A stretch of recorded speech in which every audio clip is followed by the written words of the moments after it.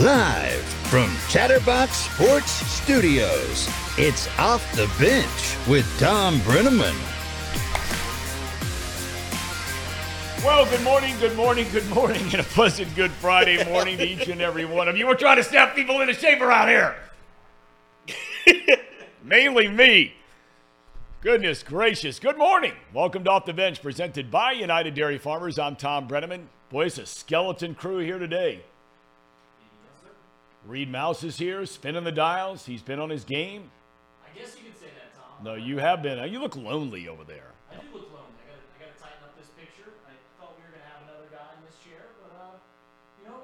So it's just me today. Okay, all right. And Zebra, you're well? All me by myself over here, Tom. I'm also lonely. What does the sweatshirt say there? I can't see it with a microphone. It's an AJR sweatshirt.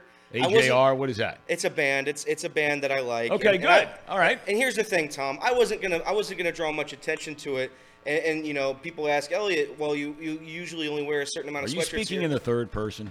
Yeah. Well, no, I was talking as somebody else just then. Okay, all right. I was just talking in the perspective of somebody else.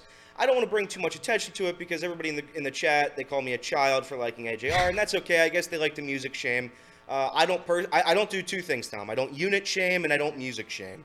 The people in the chat, I guess, are music shaming, and that's okay.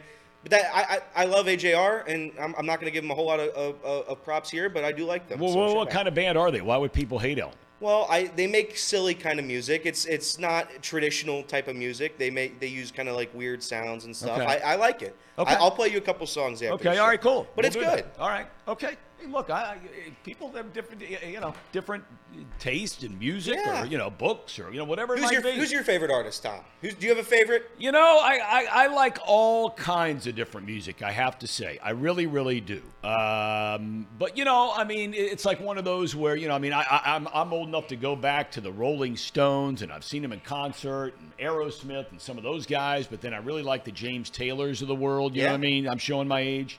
So the Eagles, really love the Eagles. Everybody's different. Yeah. Right. That's okay. That's all right. We all come together here on Off the Bench. That's right. We come your way Monday through Friday, 10. Hey. Little Spirit. 12. Hey. All right. That'll boy, Elliot. You can find us on YouTube, the Chatterbox Sports page. If you'd rather join us, as many of you do, in podcast form, just search Off the Bench with Tom Brenneman. You're dialed in. We're also on Twitter at Cbox Sports. It's a big weekend here in Cincinnati, Ohio. Let's get it rolling. Tomorrow, the 91st Crosstown Shootout. Is this the year UC finally beats Xavier as the visiting team? That hasn't happened since 2001. Think about that for a minute now. Seriously, think about it for a minute, okay? For those of you that, maybe have kids, okay? You may have had a son or a daughter that year. The last time UC beat X in the Centos Center. They would be finished with college, or maybe they're out working for a living, raising their own families by this point in time. That's how long it's been. Through the first third of this college hoop season, UC, without a doubt, has been the better team. They're 7-0. 6 of those games have been blowouts, albeit against very mediocre or less than mediocre competition. Xavier has lost 3 straight games, including shocking defeats, as we know, against Oakland and Delaware. But the Muskies have played some heavyweights, and quite honestly, played them pretty doggone tough. At Purdue, home against Houston, those are 2 top 5 teams. Sean Miller, in his 2 go-rounds as head coach, is 4-2 in this rivalry. Former UC star Terry Nelson joins us in a matter of minutes. Some great games over the weekend in college hoops. Red-hot Wisconsin will go to Arizona to battle the Wildcats. Illinois at Tennessee, Alabama, and Purdue will collide in Toronto. On the local front, Miami plays at Davidson. NKU hosts Akron. Kentucky plays at Rupp against Penn. And Ohio State is at Penn State. Football. The Bengals got some help last night. And look, we'll all take a little help every now and again, right? That's right. No matter what you're doing, you could always use a little help. The woeful Steelers lost at home to the equally woeful Patriots, 21-18. Bailey Zappi looked like Jake Browning, throwing 3 touchdown passes. The Steelers' backup Mitchell Trubisky started in place of Kenny Pickett. And the men of aluminum couldn't muster 270 yards total of offense. So now the Bengals have to hold up their end of the bargain in the hood for the postseason. They host white-hot Indianapolis on Sunday. Colts have won 4 in a row behind their backup quarterback, Gardner Minshew. And they sit one game better than the Bengals in the playoff hunt at 7-5. Bengals looking for a repeat performance from their season-saving Monday night win in Jacksonville. Kyle Caskey will be in studio today at 11 o'clock to preview the game. Speaking of the Jaguars, they'll be without Trevor Lawrence this weekend when they play in Cleveland. After a bye-week, division-leading Baltimore is at home against the Rams, Buffalo at Kansas City.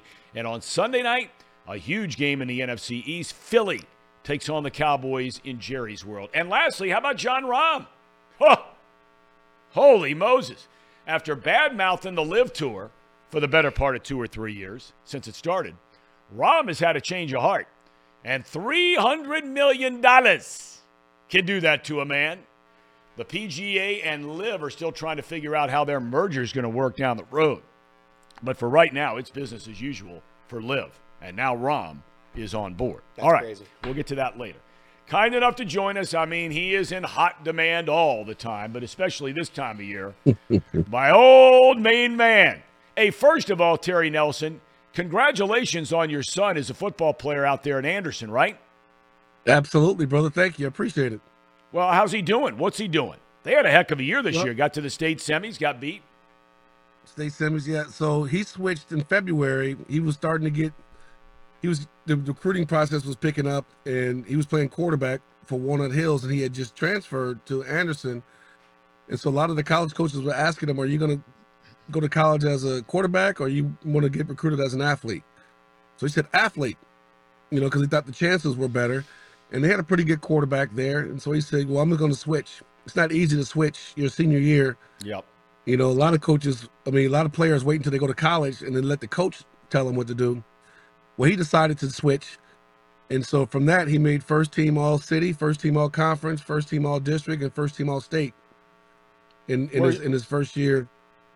So where's he going to go? Has he thought about it? Has he decided yet? Well, he's going to Bowling Green. So he committed to Bowling Green early. Love it. And Bowling Green's got a good team, good program. They finished 7-5. They got a bowl game coming up. And they have majority of their team coming back, which is great because you can learn from those guys. But he also has 2 seniors that are in front of him in the safety position. He's going to play the star position, which is the combo between linebacker, outside linebacker, and safety, sort of like Troy Polamalu. And they're going to use him all over the field, and they say he has a chance to play his freshman year. So he's excited. We're all excited. And he leaves January 5th. Wow. Oh, that's right. A lot of guys can do that. They can go early. That's great stuff. Congratulations. Best of luck to him. I'm going to root for him to have a great year. I'm going to root for Bowling Green to have a great year. I'm an Anderson grad, so I love Anderson guys. But I'm not going to root for him against Ohio University. I hope he plays well, but I'm rooting for my guys, the Bobcats. All right, let's move on. You got a big one tomorrow. Give me your overall vantage point, Terry, about this UC team so far this year. Undefeated. Schedule hasn't been all that tough, but where do you think this team is? What do you like? What you see? I love what I see, and I think the strength of this team is its depth, and the amount of looks and packages that they can present to a team. So if you got a team that they're playing that has a bunch of guards, they can match up well because they have dynamic players that can guard the wing. With John Newman and Dan Skillings. And then, Seamoss, Lukosius, being a 6'8", having a great history with Xavier, scored 27 points against them a couple years ago when he was at Butler. But I think the guards of UC are dynamic. We haven't had guards like this in a long time. With Jizzle James and Day Thomas, they're both downhill players. And Jizzle James is a mid-range player. So coming off the bench, every year in the Crosstown, it's always some guy that comes in that makes a difference that you didn't even plan for. You plan for the big ones, the Blewitts and all those guys that's coming in. But it's always somebody that comes in and steps up and has a big game to cement themselves in the lore of the Crosstown history. And I think this year it could be Jizzle James because he's a guy that can play up to the level of the competition. Even though he's a freshman, he doesn't rely on three-point shots, which everybody does, and even our coach wants him to shoot more threes. But he's just a bucket getter. He comes off that snake dribble up the top of the key high screen. He shoots mid-range. He likes to attack. He gets to the free throw line. But our bigs, we have depth and we can give you different looks. So I think that's where the real look is for Xavier. Xavier has a completely different team. You know, they don't have the leadership that they can hold on to from last year. They're still trying to figure it out. Defensively, they have not been where Sean Miller wants them to be. Sean Miller has been a very good defensive coach throughout his, his coaching career. And right now his team is just not latched on. They don't have the shot blockers that they would have. They don't have the on-the-ball defenders that they used to have in the past. So it's one of those things where they're going to have to play a collective team defense, and they're going to have to hit some shots. Their pace, like top 5 in the country in pace, getting out in transition and moving the ball. But defensively, they're going to have to make some stops. You know, I'm curious, Terry, because you would have a certainly unique perspective on this. I remember I was broadcasting your games back in those days at UC, and you come in that first year along with Nick Van Exel and Corey Blunt and that whole group, and you guys out in California or Texas, whatever, right? And all of a sudden, you're thrown into this game. I mean, I'm sure the Crosstown Shootout meant nothing to you. And, I mean, right before the first time you play in it, the press comes to you and you're like, we're going to blow these guys out of the gym, and all that the storm that created and hugs and Van Exel saying the same thing and so on and so forth. What I'm getting at is both teams have a lot of guys that basically, if not completely brand new to this game, they don't have a lot of experience in this game. A couple of UC players do, very little from Xavier. Even guys like Dan Skilling. He played in the game last year, but he didn't even score in the game, if I'm not mistaken. So is that an advantage, a disadvantage, means nothing at all if you really don't have sort of that experience in this game to draw from? No, it doesn't really matter if you have the experience. It's a matter of what you've been doing all year long, because this is just going to be a culmination of what you've been doing to this point. And if you're a team that really enjoys practice, if you're a team that likes to get better every day in practice and really take those 2 hours of preparation seriously, if you're a guy that comes early to the gym, a guy that stays late, likes to get his shot up, likes to visualize, likes to watch film. If you're a gamer, you're going to love this, because you're going to look at the film, you're going to see what they do, and you're going to see their tendencies. And one thing about athletes is once you get tendencies down of your opponent, you have an advantage, because like when I was guarding the post, I knew big guys. I love guarding big guys that were 6'10", 7 feet, because they were mechanical. They take 2 dribbles, they drop step, or they get into a jump hook. So if you know, based on the film that you saw, the tendency of them to do 2 dribbles and drop step, at that second dribble, you jump to that side and you meet them there. They turn and knock you over. Or you make them, if they like to turn over the left shoulder for the jump hook, over the right hand with a jump hook, then you take the left shoulder away and make them do a turnaround jump shot. Doesn't seem like much, but that 50 to 60% they would shoot if they were comfortable, now they're shooting 30, 35. Yep. So when you get new guys into the fray, it depends on how quickly they grasp the coach's vision of what they want to do as far as, how they're going to win, their identity. You have to know when you're coming up the bench who you are and what you're there for. To me, now I could be totally wrong, but it seems like the Xavier players have not adjusted to what their role is. And Cincinnati players have. Doesn't mean that this is an advantage to win or lose. It just means that when players come off the bench, you should know from 6 to 10, those numbers 6 to 10, when coach puts you in, what you're in for. Don't come in there and try to be a superhero when you've never shot threes. You're not good at taking the ball to the basket. They rush you off the 3. You run guys over. You have to know if you're a shot blocker, block shots. If you're a rebounder, go in there and get you, 6, 7 boards off the bench. If you're a hustle guy, take charges, pass the ball, set screens. Do what you're supposed to do, and do it at a greater capacity. Don't do what you're not capable of doing in a game like this, because it'll get out of hand quickly. That's the one thing, and you brought it up earlier, Terry. That's the one thing from the UC team that I've watched this year. You brought up the guard play. Look, I mean, you've forgotten more about playing big-time college basketball than the rest of us will ever know. But, there's something to be said. And Xavier has had players like this in the past. I'm not saying this is exclusively to UC. But in James and Day Thomas, they strike me, and I might end up being 1,000% wrong. They strike me as the kind of kids, just watching them so far this year, that have the potential to thrive in an atmosphere like this game tomorrow. Is that fair? Well, that's exactly what I mentioned this yesterday. I don't know where I was talking to, but they look at the challenge of attacking. And this is one of those games where, Wes always gives his guys the ability and the freedom to do what they want, to attack. But in a game like this, they're going to have to be on attack mode at all times, because Day is so fast. He can create pace. And both of the guards are so explosive that they can dunk on you if you give them the room, the runway. I mean, they're just bigger, explosive. Day is a junior college guy, top 4 player in the country in the junior college ranks. Jizzle was a top 50 player, comes from a lineage. I asked him, how did his mid-range become so prevalent in a land of three-pointers and why people shoot three-pointers so much? He said, well, I had a house I had a basketball court in my house. I'm like, you got a basketball court in your house, son? So he said he had a basketball court in his house, and the roof was too small to shoot threes from distance, So he had to work on mid-range shots because the shots were closer and he wouldn't hit the ceiling. And so he would make sure he get 1,000 shots off every day. Wow. And he said, and it wasn't no, just saying 1,000. He come from a household of expectation. You got a brother playing for Howard. Dad's a Hall of Famer. So when he says 1,000 shots before dinner, you're going to get 1,000 shots up or you're not coming to dinner. Yep. And so he would get 1,000 shots and 1,000 shots. He had a game last year in high school. He scored 50 points. He only had 1 3-pointer. I mean, wow.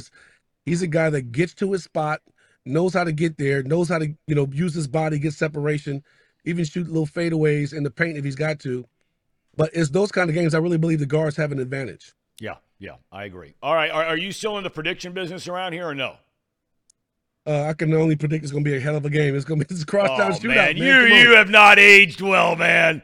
Come on. I mean, you look good. You got the beard. You got the gray in there. I remember the Terry Nelson who stepped in front of the cameras and said, man, we are going to drill these guys. Yeah, it's great for media, and it gives you guys some clickbait and some sound bites.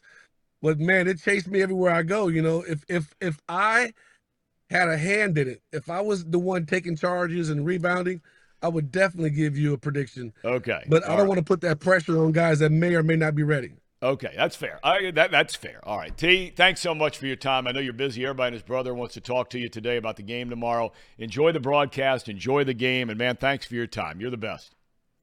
Appreciate you, T. Good luck. All right, man. All right, all the best. God bless and Merry Christmas to you and your family. That guy, that dude, man. I mean, there were other guys. I just can't tell you what it was like to be around that UC team back in those days. It was just unbelievable. Hugs had 4 guys left from the Tony Yates era, and the team had been placed on probation. And the 4 players that should never be forgotten in the history of UC basketball are those guys in Lewis Banks and Lavertus Robinson and Keith Starks, and for staying and finishing what they started. It was a huge recruiting class for Tony Yates. And those guys come in, he gets run, in comes Hugs, school's on probation. Those guys were playing 39 minutes a game.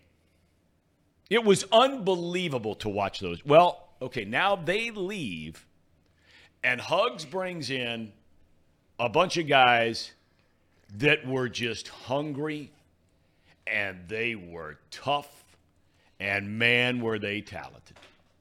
And that group, that foursome, Terry Nelson, junior college from California, Corey Blunt, junior college from California.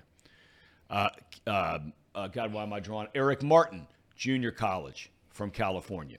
Nick Van Exel, junior college, grew up in Wisconsin. Junior college, I believe he was playing in Texas.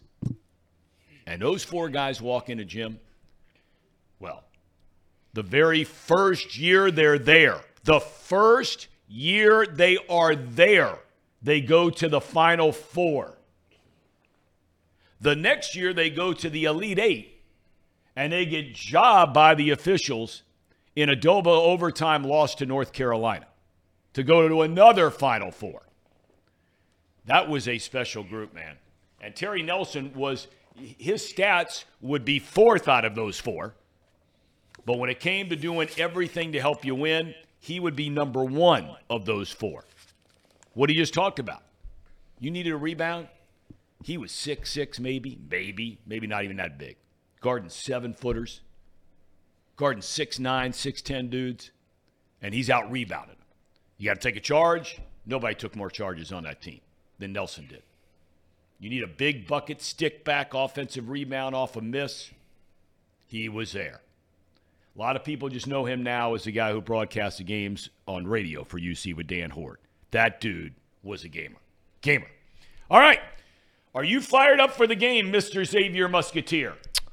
Fired up might not be the right word for it. Why is that? Why is that? Well, listen, Tom, when you are just dominating, when it's not so much a rivalry as it is a relationship, it's just a relationship that they get to play every year, and Xavier gets to beat up on the University of Cincinnati every single year. You don't get too excited when it has the chance to reverse the other way. But like you said, it mentioned in the monologue, Tom, it's been a long time.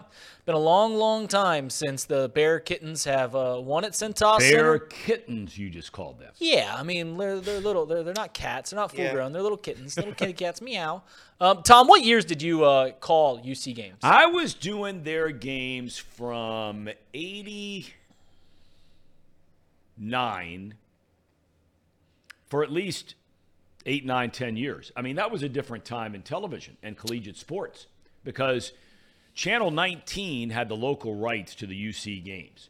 It wasn't one of those deals where your conference signed these big packages with Fox or ESPN or whatever, where they had basically exclusive rights to every game you play. You can get dumped off on ESPN Plus, you can be on ESPN, ESPN2, you can be, whatever, right? Well, back in those days, yes, there was a conference they were in, and I used to do that conference game of the week, the old Great Midwest Conference, Conference USA, all that kind of stuff when it started up.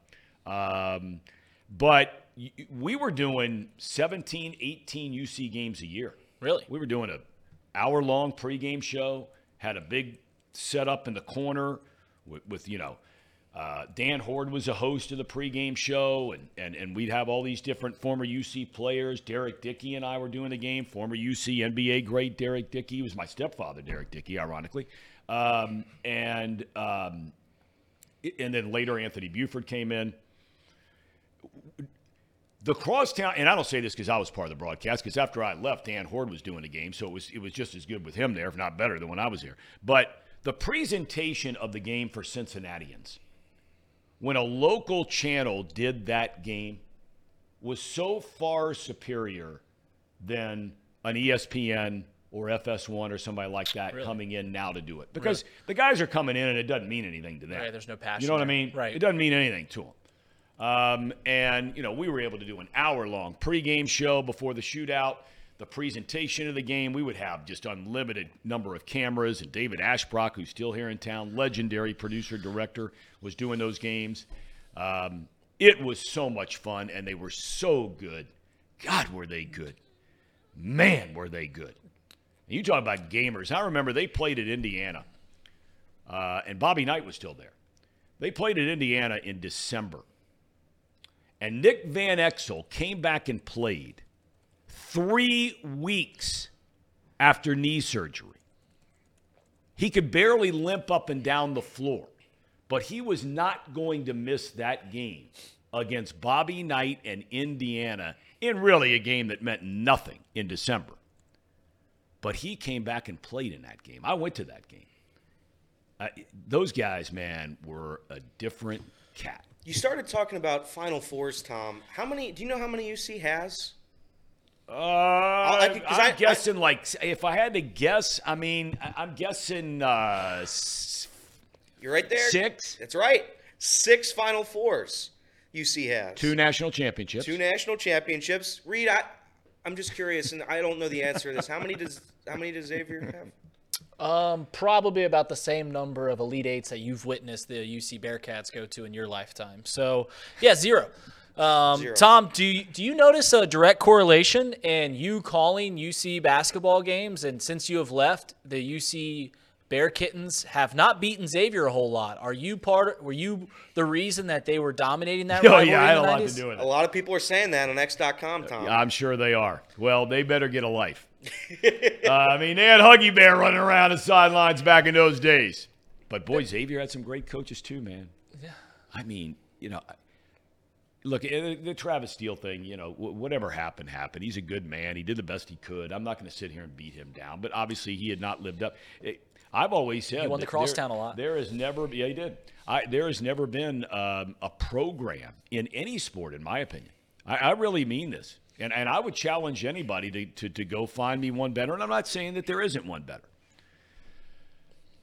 But I would challenge anyone to show me a basketball program, college basketball program, that for the better part of 25 or 30 years, they never missed on a head coach. So go back to Bob Stack, who really got – and there were people before him that did a nice job. But Stack really brought them into the modern era as we know Xavier basketball now. His recruiting, coaching, success, NCAA tournament appearances. Then it rolls right into Gillen. And it rolls right into Skip Prosser. And it rolls right into Thad Matta. And it rolls into Sean Miller. And it rolls into Chris Mack. And, and all these guys. And all you have to do is look at what happened to every single one of those guys. Mm-hmm. I mean, they get swooped up by monster programs. Mata goes to Ohio State. Miller goes to Arizona. On and on and on and on. Prosser goes to Wake in the ACC.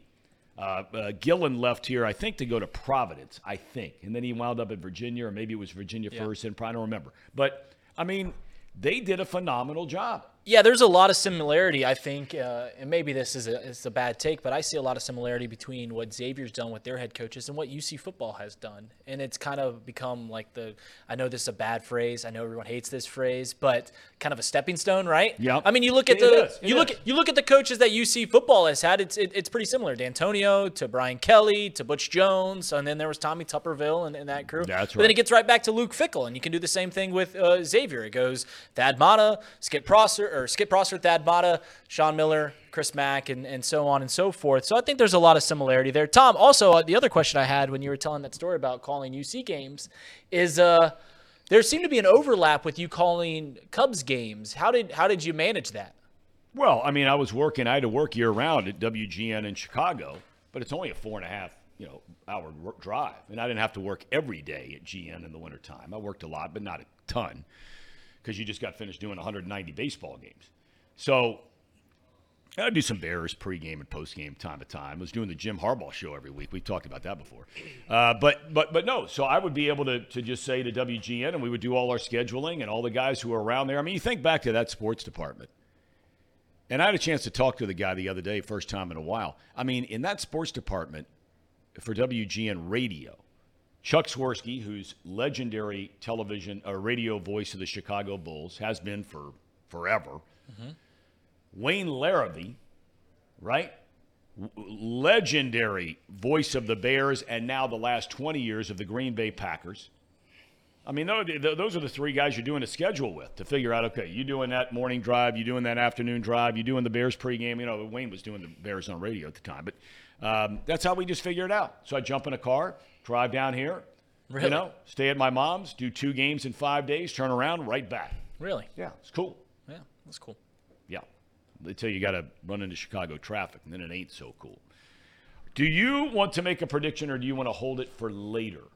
We will hold it for later. I will tease this, that if Xavier wins, be on the lookout for our YouTube channel. There might be a little bit of a surprise if the Xavier Musketeers win tomorrow. They'll probably be underdogs at home, so it's not likely to happen. Because, I mean, we all seen what UC looks like. They're probably a top, 10, 5, 3 team in the country. Xavier's probably one of the worst teams in the country. Does it ever end? No. He's a walking bit, but he's trying his best, and that's all that matters. Oh, my God, I hiccuped. First time ever. That was a spontaneous hiccup. I've never had that before. He's been hiccup free since never 2003. Had that before? I've never had just one spontaneous lone hiccup. That was wild. No, I think UC's going to win this game. This is the best chance we've ever had at Cintas in my lifetime. We're going to win this game. I believe it. Now, Victor Locken has been the guy for UC this year. I'll be curious to see what he does with Xavier. He's not a traditional center. No, I he's think not. last year he was thrown into that role because we really didn't have another option. But with Aziz being able to play, it frees him to be the power forward that he was meant to be, and he's almost averaging a double-double. So I think he is the key to the game for the Bearcats. If he can get it going down low, and he's been firing threes the last 7 games. I think he's shooting like 50% from three. He's been unbelievable. He can't hit a free throw, God love him, but he can hit threes. So I don't know. This game is going to be a very good game. I'm still debating on what the spread will be. I think it's going to be Xavier favored in this game. I do believe it. That'd be awesome. What? That'd be great. I think it's going to be Xavier minus 1.5. That's my guess for this spread. Why is that line not out?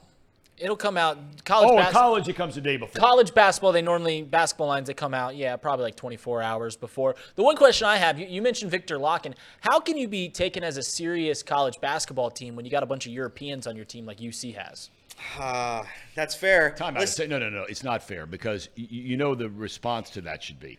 Well, who has more European players? They've got way more Europeans, Way more. Tom. Thank you. Way more Europeans. That's what I'm asking. They've got, listen, that Djokovic guy that everybody was telling me was the next coming of God. He's a tennis player. He is. He is a tennis player. And unfortunately they're playing basketball, Tom. You can't have the tennis player play basketball. It doesn't work. Fair enough. He was bad. He was bad against Delaware State University. He was really bad. I still think X is going to show up. Oh, they'll show up. I think UC has a better team. It was pointed out, and this is accurate, it was pointed out by Sean Connor in the chat, Bearcats' combined opponent strength of defense is 337th. The Bearcats' strength of schedule is 320th. So they haven't played anybody. But they're blowing everybody out. Now, I don't know what that means.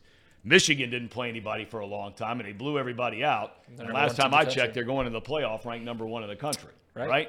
So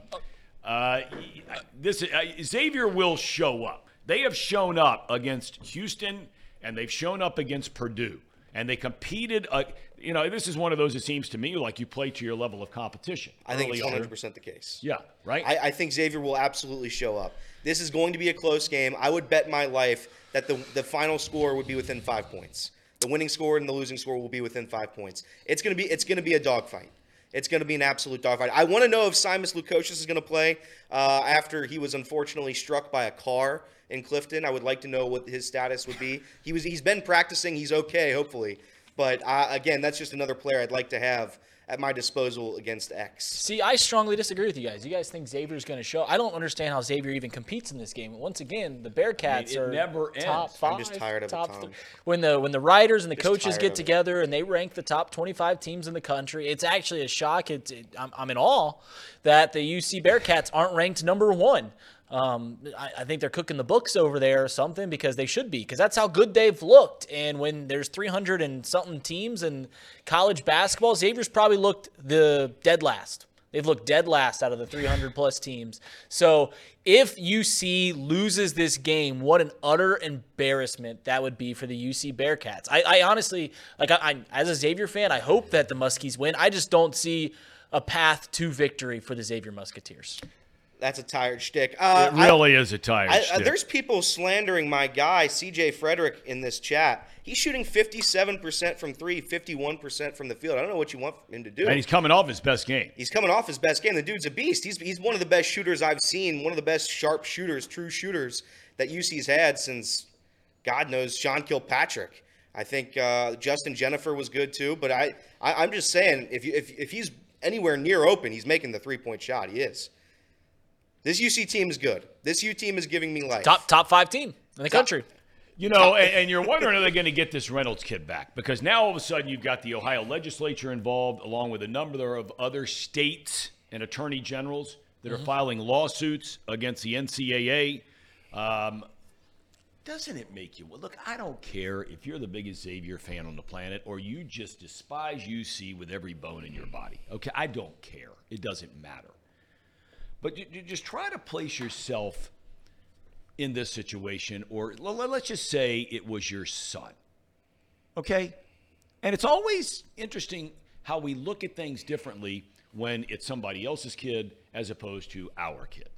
But getting to the Reynolds kid, who still has not heard from the NCAA, according to Wes Miller, there were 7 different There's 7 criteria you had to meet to be granted after a 2-time transfer to be granted eligibility. According to Wes Miller, and Wes Miller hadn't lied to anybody. There's no reason to believe he's lying to anybody now because somebody could catch him in this one for sure. That both kids, how are they pronouncing the big guy's name? How are they pronouncing his name? Aziz Bondago. Bondago, okay. That's how I do. He was granted eligibility, as we know, 2-time transfer, and they're still waiting on Reynolds. Could somebody please explain to me, if this is your kid, okay, what in the world is chewing up the time of the NCAA? Now, the first thing that comes to my mind is investigating Michigan, but I digress. But it's got to be somebody, they have to have different people for different situations, okay? This isn't an investigation. This is an eligibility question, and there are rules that apply to that. How is it that there are literally hundreds of people that work for the NCAA, and no one can make a decision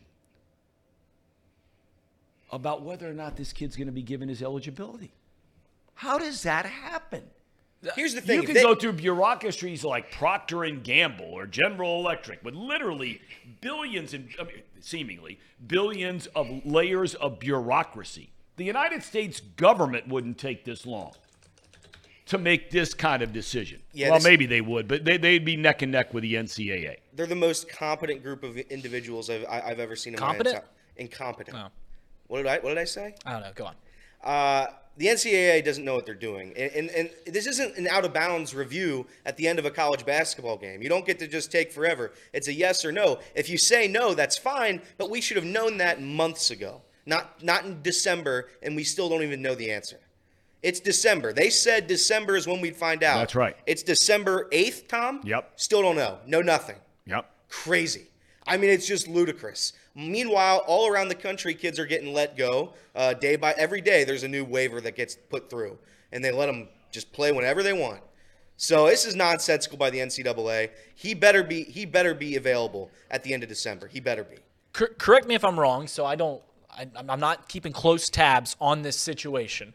Okay. So I'm gonna walk me through. You're gonna walk me through this as I weed through this situation. But I'm thinking here is this guy is now transferred twice, right? This is his second transfer. Correct. So according to the NCAA, you got to sit out a year, right? Well, that's the rules. There are exceptions that apply to this. It is a rule, but there are exceptions. Clearly, that's why Bondago is playing, because there are exceptions to that rule. And one of them has to do with, in Reynolds' case, when he transferred the second time, my understanding is, to Temple, right? Yeah. The Temple coach who recruited him was fired. Okay. So at that point, they've given permission to a number of kids when something like that happens to allow them to then leave, and he decided to leave Temple and come to UC. I didn't mean to interrupt you. No, that weeds me through here because, like, my question is, we talked when it was about the Michigan stuff about how, there's a rule and they broke a rule. Everyone knows the transfer rules, right? If you transfer a second time, you got to sit out a year. So I guess as someone who is naive to the whole situation, I don't understand what the big hubbubaloo is about, other than that he's going to be a star player and you want him to play. But from what I understand is you transfer a second time, you got to sit out a year. That's just what I've always known. Well, technically you're correct, but there are exceptions to it. It's not just a blanket statement that you transfer 2 times and you got to sit out. Clearly, we've seen that with the Bondago kid. He's transferred twice, and on his third school, and he was granted eligibility to play this year after missing the first, whatever it was, handful of games on the season. And he'll be in the starting lineup tomorrow night. Coming up a little bit later on, we have Kyle Caskey in studio. He's come all the way up here from Louisiana to come to Hamilton, Ohio. How about that? Don't be careful. Be careful. You set me up. Can I tell a story about the city of brotherly love, Hamilton, Ohio, the city of sculpture? Yes. You guys were about to make the joke about coming all the way up from Louisiana to visit Hamilton, Ohio. In the 1980s, the city of Hamilton officially changed its name from Hamilton to Hamilton with an exclamation point at the end. They put an exclamation point at Love the end, it. an official name change, and the reason why they did that was to get more tourism. They thought that was going to bring people to Hamilton, an exclamation point at the end of the name. It didn't last very long, but they actually thought that people were going to come to Hamilton just because it had an exclamation point. Well, I got to tell you right now, as much joking around as we do, they've made a believer out of me around here in Hamilton because the resurgence and rebirth of this downtown is fantastic.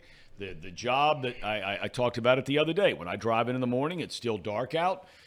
And the job they've done decorating and the lights up and down the street on the trees. And it's a very festive place to come into. And they've got some good joints, fun joints. Yeah, now, definitely.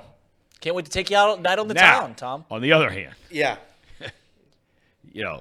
When you go to one of those music outdoor festivals in the summer, That's right. you got to be careful. You got to be careful. You know what? You know why, Tom? Do you know why? No. I hate this. I didn't want to do it. He did it. I'm just following his lead. I have He's the my power leader. I have to to mute follow. your guys' mics. No, you can't. You can't mute me. Here's the deal. Listen, that poor man who was just seeing the cover band of ABBA. He's hanging. Picture him for a minute. Picture him. Okay, he's hanging out. Probably his favorite gal, maybe his wife, right? Whatever. After work, he just worked a hard week's Right. work. Friday, man. Let's get out. It was on the Cold 4th of beer July. Too, with my favorite It girl. was on the 4th of July. Okay, and Yeah. all you want to do is just unwind, celebrate America, be thankful for all the incredible things that you have in your life, and there you are enjoying some music. You're outside. It's a beautiful night, and Kids are playing cornhole. The flowers or the trees, they're blooming. It's a beautiful day in Hamilton, Ohio, and then bang, hit by a bullet from the sky. And that's what happened. And again, listen, not all places have this. And I think, by the way, I make that Listen, I muted their mics. We don't need to hear any more of this. Listen, this is what I can do when I'm in charge over here. Both their mics are muted. Not a thing you can say. It's just me now. It's just me. They get a small timeout because they're talking about the city that I grew up in, and I'm not going to allow it to happen. So after they get their giggles out, I'll bring the camera and I'll turn their mics back on, and I think we're ready to go. I didn't mean to go down that road. I really didn't. Elliot drags me into that road. No, Tom does it. And we really do, in all seriousness. We love the reception we get. We come in here, walk up and down the street, people we meet. It's fantastic. The business is here. Went to lunch here a couple weeks ago down the street at that brewery they got going on, up on the roof. It was awesome. We had a good time. Great time. Great time. Bummed we missed Pumpkin Fest. Why are you laughing? I didn't miss it. It's You called missed it. Operation You Pumpkin. missed it. You didn't go. Yes, I did. I was there. He was. Elliot did help set up something. Okay. Operation Pumpkin. I will be there next year. Take it to the bank. Take it Okay, to the there were a couple things you said when I asked you. And by the way, again, Kyle Caskey coming in at 11 to talk about the Bengals and the Jaguars this weekend. Army-Navy game is this weekend, by the way. Yes. I just had a niece That's right. that just started at the Naval Academy in the fall. I can't wait to talk to her later today.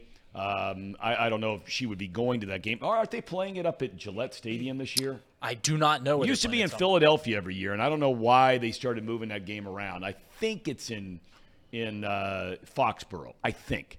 But it's always an incredible game to watch, even if you know nothing about the two teams.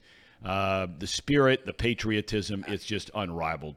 So that'll be cool over the weekend. But you felt like yesterday that we still kind of left some meat on the bone with the Candelario signing and the Reds and all that kind of, right? Yeah, well, before we do, have you ever been to a Navy RV game? I Like, you have ever not. Okay. I have not. People say it's an incredible game. Yeah, but I still think that there was a lot to unpack there. Listen, I think it's hard to argue at this point, and there are debates for other teams, but it'd be truly hard to argue that no team has made more splashes in context to what their team is, right? Like obviously the Juan Soto trade to the Yankees is much bigger, but in context to where your team has been and what your team has done in free agency over the past few years, I mean the Reds have made a definite stake to say, listen, we are not only ready. We're not only ready as an organization to go after this thing, but we're going to invest money into this team.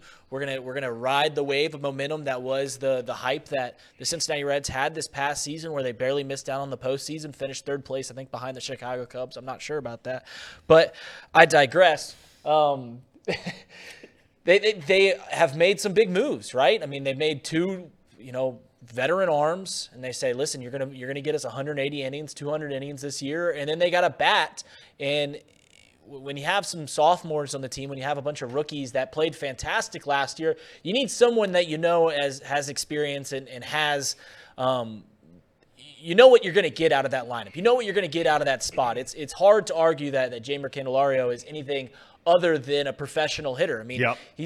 He's a borderline all-star. He hasn't been to the all-star game yet, but he's certainly a candidate for it every single year. And to have that in the middle of your lineup to kind of be a constant source of output of offensive ability is great. And he plays two positions, can fill three different lineup spots in first, third, and DH.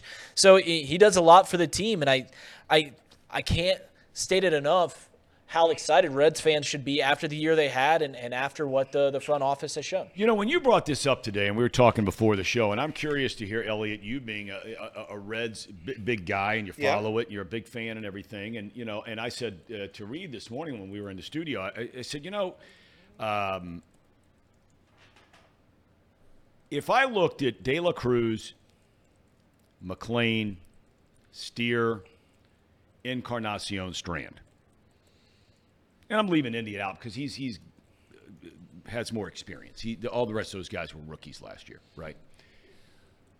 For me, and I understand from a talent standpoint, from an athleticism standpoint, for the positional standpoint and importance of defense and all those kinds of things, I understand why people would like the future of De La Cruz, the future of McLean, the versatility of Steer.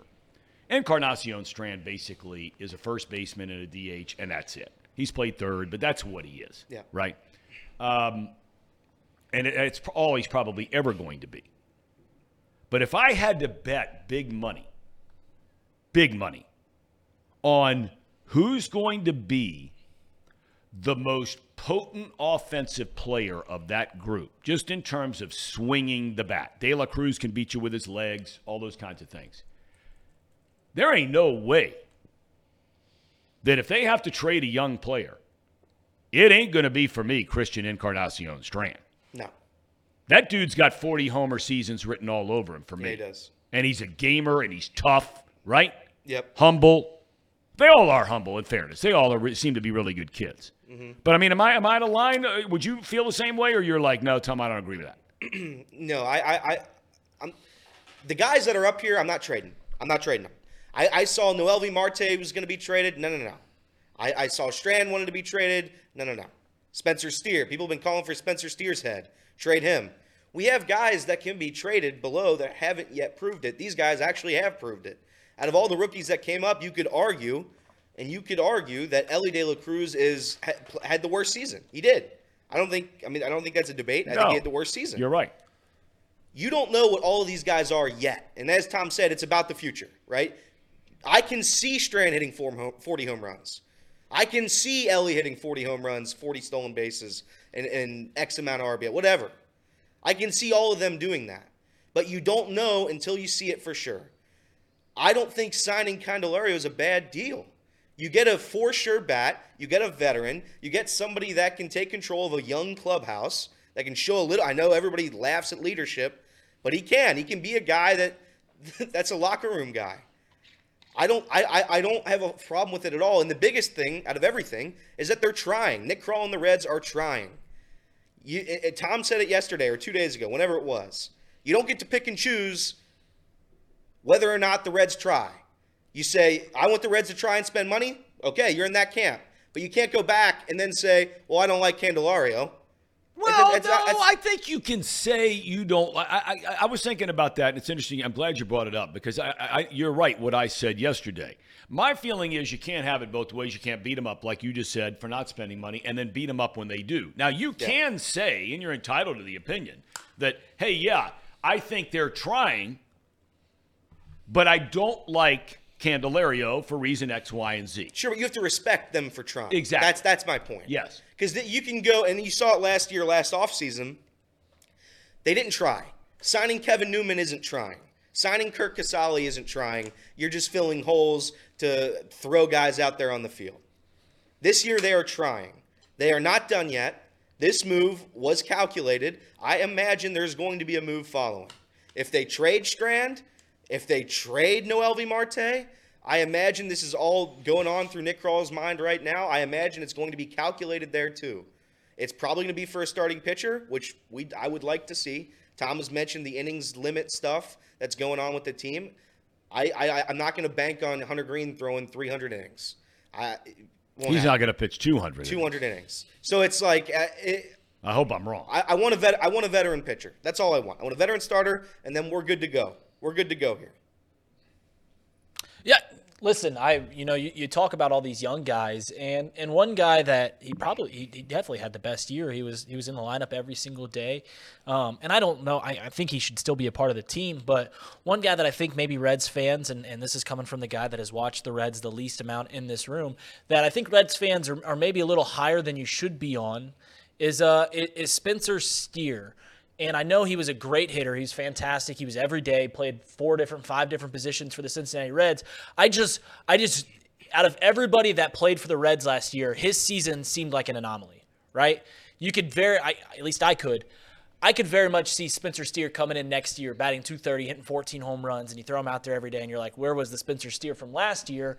Just because he wasn't as highly touted as a prospect. He came up, and he's been fantastic. He had a great year. But I wonder if it's almost something similar to like you saw with a Jonathan India with a little more versatility in the field. You might call me crazy for saying that, but that's what I see at this very moment is someone that may have hit his peak already. And maybe I'm wrong, and I hope I am for Reds fans that he turns into a 30-year perennially player. But at this very moment, I can't see Spencer Steer getting better than what he was last year. In fact, I think it's very obvious that there will be major regression this year. I don't like that argument a ton just because he's a rookie, right? I have a hard time imagining. You can't always expect rookies to get better. No, that's true. But I think Reed mentioned it last year. He's probably not the biggest power guy in the world, Spencer Steer. Maybe he's not going to go out there and hit 30 home runs. But I think he's a productive player. He's a utility player. He can play all around the diamond. I don't know. I think he can certainly get better. The rookie thing, they have so much room to grow, and they're getting on me in the chat for saying Ellie didn't have a good year. Ellie can be one of the best players in the sport. I'm not saying that. Give the guys a little bit of time. I get it. Give them some time. Spencer Steer, I think Clay Snowden on Chatterbox Reds said TJ Friedel might be in the same boat as Spencer Steer is what you're saying. Maybe this is the ceiling for TJ Friedel. I could see that too. And maybe they are, but at least they've proven it to me that they can be at that level. Sure. If Spencer Steer doesn't get better than what he is, I'm happy with that. You know what? I think that's the point I was going to make. I think Spencer Steer is going to be what he basically was when you put together his minor league seasons. 1 year he's at single A and double A. Another year he's at double A and triple A. Then he comes up to the big leagues. I think Spencer Steer is going to be a guy with the Reds who is going to hit you 20 to 25 home runs. He's going to knock in, I know he knocked in 86 last year, but he's going to knock in 70 to 80 runs, basically. And he's going to hit anywhere from 255 to 275.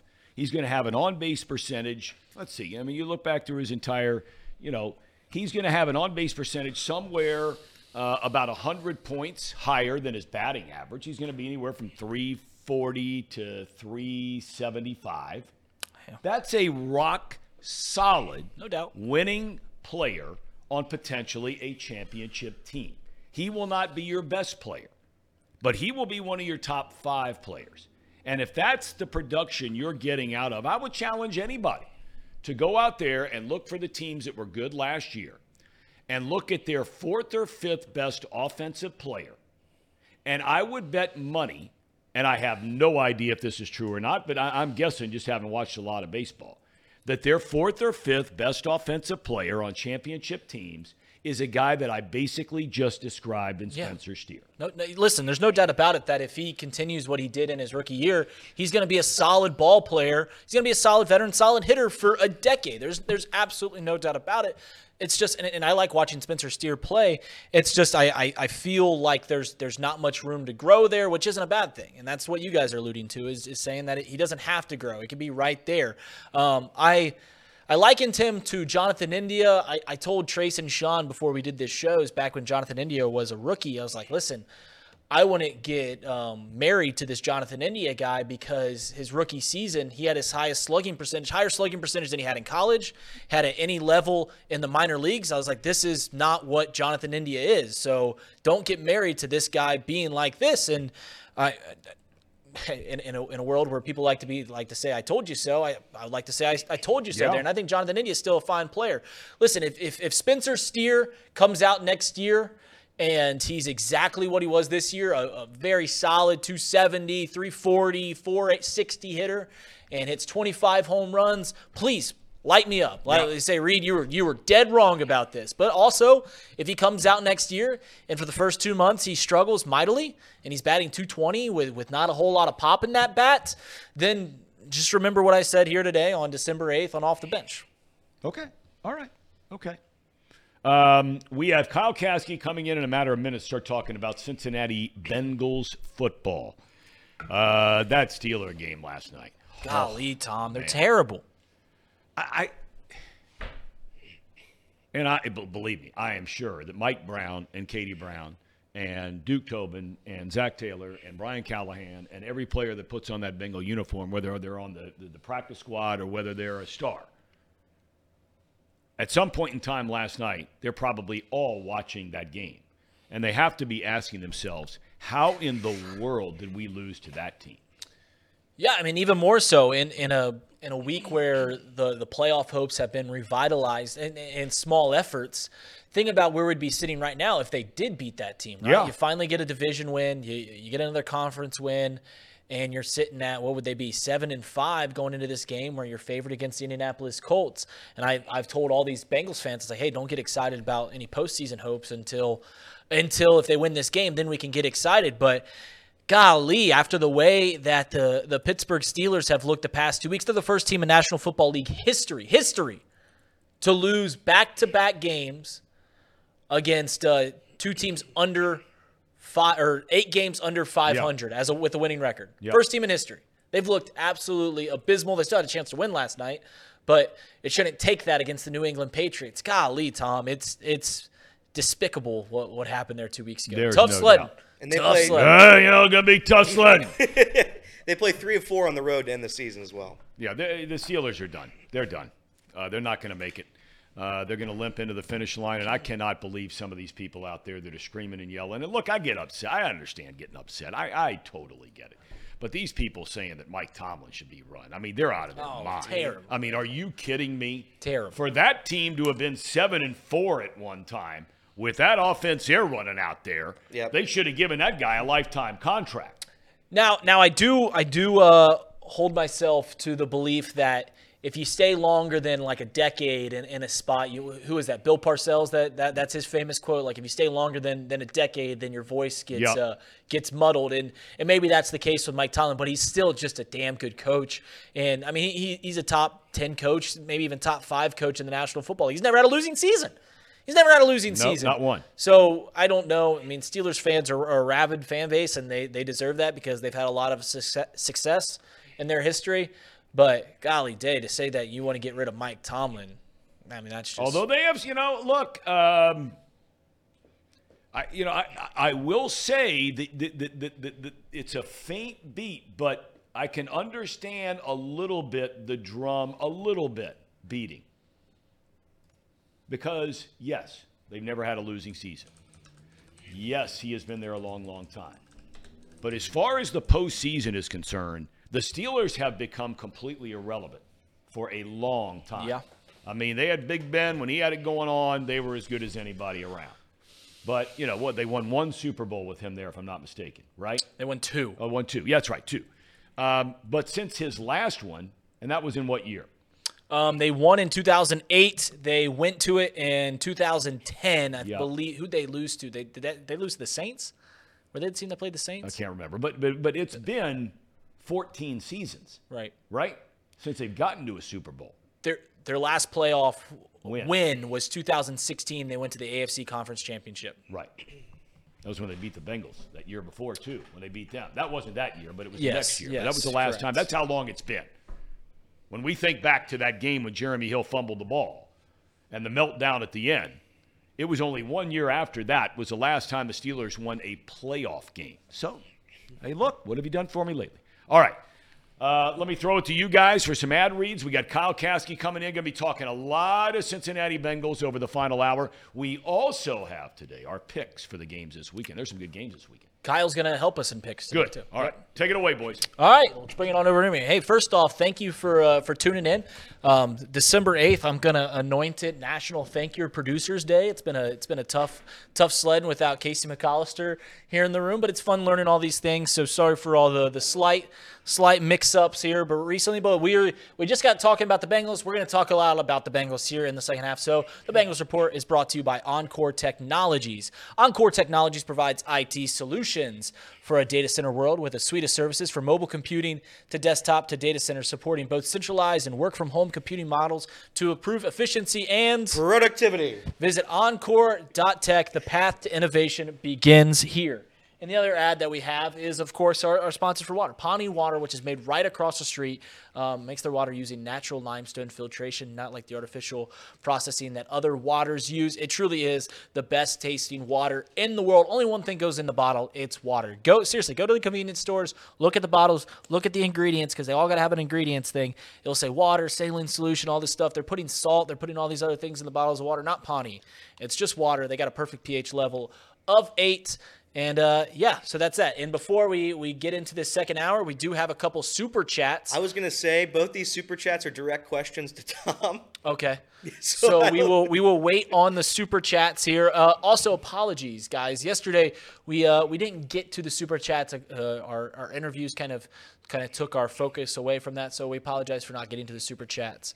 We'll have box lunch after today's show. And we do have a new guest here in the room, and let me get the camera all queued up for that. We have Coach Caskey, who is the host of Caskey's Clicker. Kyle, thanks for being on the show today. Hey, it's good to be here, man. I mean, this is the studio, man. I've seen it so many times on on YouTube, but man, it's like being here. It's nice, man. That's real wood back there, people. If y'all think that's just a background, that's real stuff, man. I mean, this is nice. Well, yeah, this is the best part of it, because I thought the same thing. That is not real wood. It is styrofoam. Well, it's full. Isn't that incredible? This is. I think that was Casey's dad who made that. And it's all like, I thought those were real rocks. I thought those were real. That was real wood. That's not. This is all a facade. Well, I'll tell you what, they faked me out. That's right. I mean, they faked me out too. That play action fake got me, man. I'll tell you. Hey, look at that. It's a shout out to Casey's dad for making that right there. Styrofoam. I mean, the thing about Casey is, how long has he been out for? Like 3 days now? 3 days.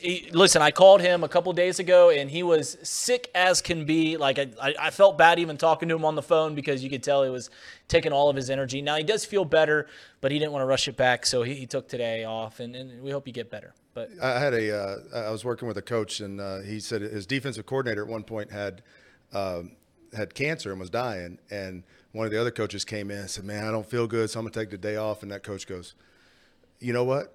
I'm dying of cancer and I haven't missed a day. What are you doing?" So it made him feel bad. Casey, I hope you feel better, but I mean, it'd be nice if you were in the building. That's right. Yeah, absolutely. Listen, as I mentioned, December 8th is National Thank Your Producers Day, because boy, I wish Casey. Like I said, it is fun learning all this stuff. So I apologize for all the miscues here the past few days, the mics being off. You've done great. Well, thank you. I appreciate you saying that, but I got to do better. Now, as Tom gets back into the saddle, we do have a couple of super chats, Tom. Oh boy. Directed directly at you. Tired. Go ahead. Tom, when we seeing you at Little Miami again? We can go to the Brass Ass afterwards. Well, Chad Waite said Little Miami would be the Little Miami Brewing Company. You saw Chad at the Little Miami? Yeah, sits right on the Little Miami River. Great place to hang out, outside, Is inside. that in Loveland? Good pizza in there, whole deal.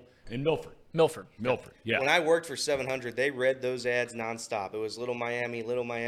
It's exact, and to a T, it's what you just said there. Yeah. Ken Brew's their big spot. He's in there all the time. I worked with Ken every Sunday morning. Yeah. So but the brass ass part, no, that ain't happening. But thanks for the invitation. The other super chat came from Chi-Town Real Estate. Tom, send me your personal email so I can send you my weekly newsletter. Okay. I'd die a happy man if Tom trusted me to help his Chicago people. In all capital letters, he said, "Plug." He's trying to drum up some business. He knows you're a bigwig up there in the city of sin that is Chicago. There's no doubt about it. Yep, they're just beating down the door every time I come into town. They're trying to close the gates every time I come into town. Get near the town. All right, I want to welcome Kyle Caskey. I know that you guys have already had a chance to chat, but it's great having you in here, man. Nice to see you in person. I know it's cool to be back in the city, man. I got back in yesterday and. Driving when you come over from CVG and you get the cut in the hill and the whole city shows up and there was an indoor facility sitting there that I've never seen before and it was kind of cool seeing everything from a different perspective because I haven't been back Cincinnati since probably spring of 21 maybe. Really? So it's been a few years and right. It was good to see the city and how it's still. I mean, it's kicking. It looks. I mean, really everything I saw. I was staying with some friends in Mount Adams and. I mean, just everything seems to be kind of still going as it was going, maybe even better now. Yeah, it is. It's been going great. Mount Adams, good place to hang out in, by the way. I'll be there tomorrow. I am the Grand Marshal for one of the great events in this city every single year, and that is the Rain Dog Parade. Are you going to be waking up tomorrow morning in Mount Adams? I'm going to blow your mind with what I'm about to tell you. I just got asked to be a judge in the Rain Dog You're Parade. kidding me. Yeah, so I'll be up there with you tomorrow. All right, that's awesome. Everybody come on up there. It's unbelievable up What is there. the Rain Dog Parade? Rain Dog is it's a parade. You bring your dog, dogs plural, right? Mm-hmm. You dress them up, and you don't have to dress them up, but they have a number of different categories. You know, like Kyle's going to be judging. Say one of them the best costume. Another one, and they have different weight classes, right? So the under 20 pounds, 20 to 50, 50 and up. I mean, some of them, the big dogs, they're pulling babies, in the family in a covered wagon, St. Bernards and stuff. I mean, it is really one of the best events in this town every single year. It's just awesome. People in a great mood. They raise a lot of money for an animal rescue, I think, out in Batavia. And I am honored for a number of years now to have been the Grand Marshal of the Rain Dog Parade. So I'm fired up. That's tomorrow morning. Come on out. Bring your dog. Get dressed up. You can have a cocktail at the Blind Lemon afterwards, a little lunch at the Bar and Grill. Nice. Dialed in. Nice. I'm curious, Kyle, for those who don't know, you played at Texas A&M, major college football. You coached major Division I football. You coached in the NFL for a long, long time, including here with the Bengals as a running backs coach, assistant offensive line coach. One thing that just struck me, and I'm curious to hear your opinion because it was a big deal around here for a long time. In all the years, 25 years I announced the NFL, every team except for Tampa Bay, and they don't need one, had an indoor practice facility. Yeah. How big of a deal is that for an NFL team to have a place you can go when the weather stinks inside to practice? Well, I think they have to have that because the problem is you're up here and obviously it gets cold at the end of this. I mean, it's a nice day outside today, but I mean, this thing could turn at any point. And then there were days when we were making the playoffs there from 2011 through 15. I remember, I think it was 14 because we were playing the Colts in the first round, and the weather was so bad. And we went up and spent the entire week of practice at UC's bubble that they put over the rugby field or whatever it is up there. And it was, it's not a big deal. We traveled up there, but the problem we had was if UC was still playing, we couldn't get up there to work out in that bubble, and that's why there were some practices in late November and early December when they were still playing that we would have to. I mean, our game field was our indoor facility, and technically you had to go through a door to get in there, I guess. But the guys hated practicing on the turf. The guys hate it. I'm just telling you the bottom line. Now the indoor facilities, I get it, are turf, but you do that when you have to. That's why you don't see them going in there all the time. Like I believe yesterday they were outside practicing. Nice days, cool. But when I was in Detroit, Matt Patricia did not want to practice in the indoor facility. We were going to practice outside at all costs. I think Belichick does the same thing because the older linemen, for sure, they want to be on the grass. But if the weather is so bad that you're going to be out there pulling hamstrings because it's cold and your guys are going to get cold over time, and having the indoor facility to be able to have a healthy, good workout and actually get the work in, it's a big deal. And I think, there were times it hurt us. I really do. We never really had any bad injuries come out of it, but there were a lot of guys that you could just tell weren't at their top level of performance for that day in practice. Yeah. I don't think there's any doubt about it. And I mean, there's a reason why everybody else had one and the Bengals didn't. And you can say there has to be some kind of direct correlation between not winning in the postseason when you're practicing outside and it's 15 degrees half the time in January or December or whatever. You're over. I mean, obviously you had the show breaking down the Jaguars game, and the Bengals looked so good in that game. Now moving forward, have your expectations of this team changed? Yes, and the reason I'm saying that is because Jake Browning. We all knew that he was a good player in high school, college, but you got to remember the guy went to Minnesota. He played behind Kirk Cousins, and then he came here. He's been playing behind Burrow. Hadn't really had a chance. I don't think it's the fact that he's not good enough to play. I think right now he would start for 10 teams in the league right now, and that counts the ones that are having backups. I think he's better than those other backups that are playing a lot of these teams. What he did the other day, you could tell after the Steelers game, he went in and watched himself. You could see differences. He wasn't staring down receivers. They got him on the move a little bit. I promise you, he went in and said, Coach, I don't like this package of plays. Can we go to this quicker package or this naked package? And you could tell that there was something different with what they did with him. And if they can do that from a week in, week out basis, I'm not saying do the same game plan because they're going to now game plan him. But if he plays half as good as he did the other day, because he played out of his mind the other day. If he plays half as good as he did, this team's back to having a chance now. And you got to remember, the rest of the team hasn't changed. That's the thing everybody forgets. Yes, you lost your best player. I get it. But the rest of the team hasn't changed. Are we going to walk through some plays today? Forgive me for not knowing this. I apologize. No, it's all right. It's all right. We had a shotgun start to the show, so we're throwing it together as we can. Yes, Kyle came prepared. He has a couple of plays to preview kind of what the Colts are going to do, and I don't want to speak for Kyle on this, but we do have some plays. If Kyle, you want to go through them, you want to go Kyle, through the take offense, it away. The defense? stage is yours, my man. I'll tell you what. Just let them roll. Is this offense or defense we're looking at? Which here? would you prefer? Go ahead and throw the offense up if you can. The Colts offense preview. Hang on, let me get it already rolling. All right, let's start. Before you get into this, and I know they've played Carolina, New England, and Tampa Bay, and some of these teams that are just terrible. But they're scoring some points. They are. And here's a stat though about this team. They are 5-1 on the road. They're 2-4 at home. And they've lost to some. They lost to the Rams, the Saints, the Browns at home, the Jags. They've lost to the Jags twice. But like you said, on the road they beat Tampa, they beat New England and Germany. That's technically on the road. Tennessee with 2 blocked punts. It's just like they're winning games in very odd fashions, but they are scoring a lot of it. And Gardner Minshew is a good player. Gardner Minshew was a starter in Jacksonville before Trevor Lawrence showed up, which I think most teams would kick that quarterback, whoever. It doesn't matter, most teams, but. And again, that's kind of where they're at. Is this up and going here? Yeah, we're ready to roll. All right, so I got a few run plays here. This is Zach Moss. Obviously, Jonathan Taylor, I don't believe is playing for a couple more weeks, but this Zach Moss kid, man, he's not bad. He's got good vision. This is just duo, and you'll see these. They'll go from the sideline to the end zone here on the all-22, but they got their entire team in here, and watch this all bunch up, and then he finds his way through the backside here, and that's one of those things, man. A lot of running backs aren't able to make that backside cut all the way back like that on duo. And again, if you watch this, they got a humongous offensive line. Their offensive line are big. They've got some high draft picks on there, but they're going to pull their tackle here. And you'll see this from the end zone. And just watch. Don't watch necessarily the right tackle pulling, but watch the left guard, center, and right guard, and they just consume. I believe this is Tampa. They just consume those guys, and you got big bodies on big bodies, and again, that's what they're going to try to do in the run game. Now Minshew, what is Minshew known for? I think this is what I thought he was. I thought he was known as a scrambler. So if you just watch this, these are broken plays. These are the big plays, but he's scrambling around here, and ends up making a big play. And I believe, most of these guys that you're going to see, here's the crazy thing. I don't even have Michael Pittman on this cut up. Mm-hmm. And he's the best receiver they've got, obviously, but they've got a bunch of guys making plays. They got a guy from UC, Alec Pierce. Yep. Pierce. That guy's making plays. Yes, he is.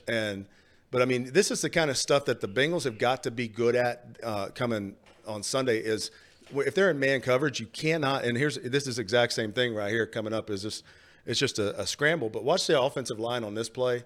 And how long they hold up. This is what the secondary cannot allow to happen. They have to hold their coverages because this dude's going to run around and he's going to do some things that, and the Patriots, man, I mean, right there, it's not a great rush. A guy falls down, but again, holding your coverage in the back end because these scramble drills are real now. I mean, I'm telling you, when you got a guy like Minshew, you practice this on a regular basis. This is not something that you just hope happens. Like, this stuff is practiced. You see how guys are going deep. Some guys are coming forward. Some guys are running across, those kind of things. Now, I threw this one on there because this is the reverse pitch back throw to the tight end.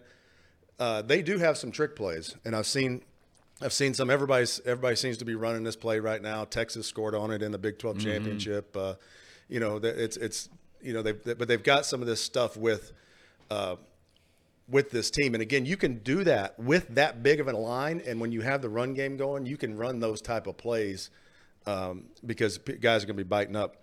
If you need me to run through any plays again, just let me know. No, I'm good right here. So if you watch down here at the bottom, this is Alec Pierce down here at the bottom.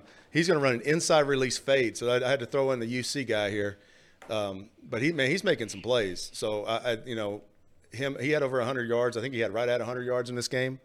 That was quite a few of them right there. But again, I think a guy like that, coming back to, where he played college ball, which obviously isn't that far away from where he's playing pro ball, but which is kind of one of the things Paul was just saying. That's one of the things that doesn't make not a lot of people think about. But they don't have to fly to this. You know what I'm saying? This is just a bus ride game. They still come over the day before and all that. But, like, the travel for the away team in this series is probably one of the easier. Yeah. Like, I mean, there are some games where the travel will, kind of whip you a little bit. This one, you're going to get a fresh team from Indianapolis, obviously. But it's one of those things where it's such an easy drive down 74 that, it's not that big a deal. No, it's a real easy one. All right, the last two I got are sacks, and this is kind of some stuff when you got the really big O-line, the movement sometimes. You can watch these pick games. The movement, if the Bengals can figure out a way to get some of this movement, which they do all the time, and get those big guys inside to pick for those DNs they've got, and Hubbard, Hendrickson, Miles Murphy, and get guys to come around like this. I mean, the big guys, those big linemen have a hard time with that kind of movement. And really, this is the same thing. They end up with a running back on a D lineman, and I think this might be Zach Moss, but this running back doesn't give any effort, because I always told the running backs, listen, you are firemen behind there. If there's a fire, you got to put it out. Whether you want to put it out or not, you got to put it out. But I want you to watch this running back here. He comes across, and he'll come to the right, and the D lineman's going to stunt back around to the right, and he doesn't want anything to do with him. Nope, not touching him. But so that's what I got for the offense. I think that the biggest thing, like I mentioned, is the run game with the big linemen. Just, and the Bengals have, for the most part, the scheme takes care of the run. They got to make the plays. There's been too many missed Who's not making the plays? Because a lot's been made up. People are beating up Jermaine Pratt. People have said Wilson, outside of picks here and there, is not playing as well. From when you're watching game film, is that accurate or inaccurate? I think they're not playing to the level they played at last year or the years before. But yes, they are. There are some times they're not making the plays like they've made. I think it's more the young safeties, some of the corners. There's been so much movement in the back end of the Bengals secondary that a lot of these guys haven't played together for full, for games on games. You've had either a corner out, you've got safeties change, and so I think once they do that, it's the run fits and things like that are kind of not meshing like they have been in the past. And that's where they've just got to, if they stay sound in what they're doing with the run game, then the next thing is Minshew can't do those broken plays. I don't think the Colts have the talent to beat the Bengals if they just line up and just are running. It's going to be those type of plays that are going to beat the Bengals if it happens. Okay.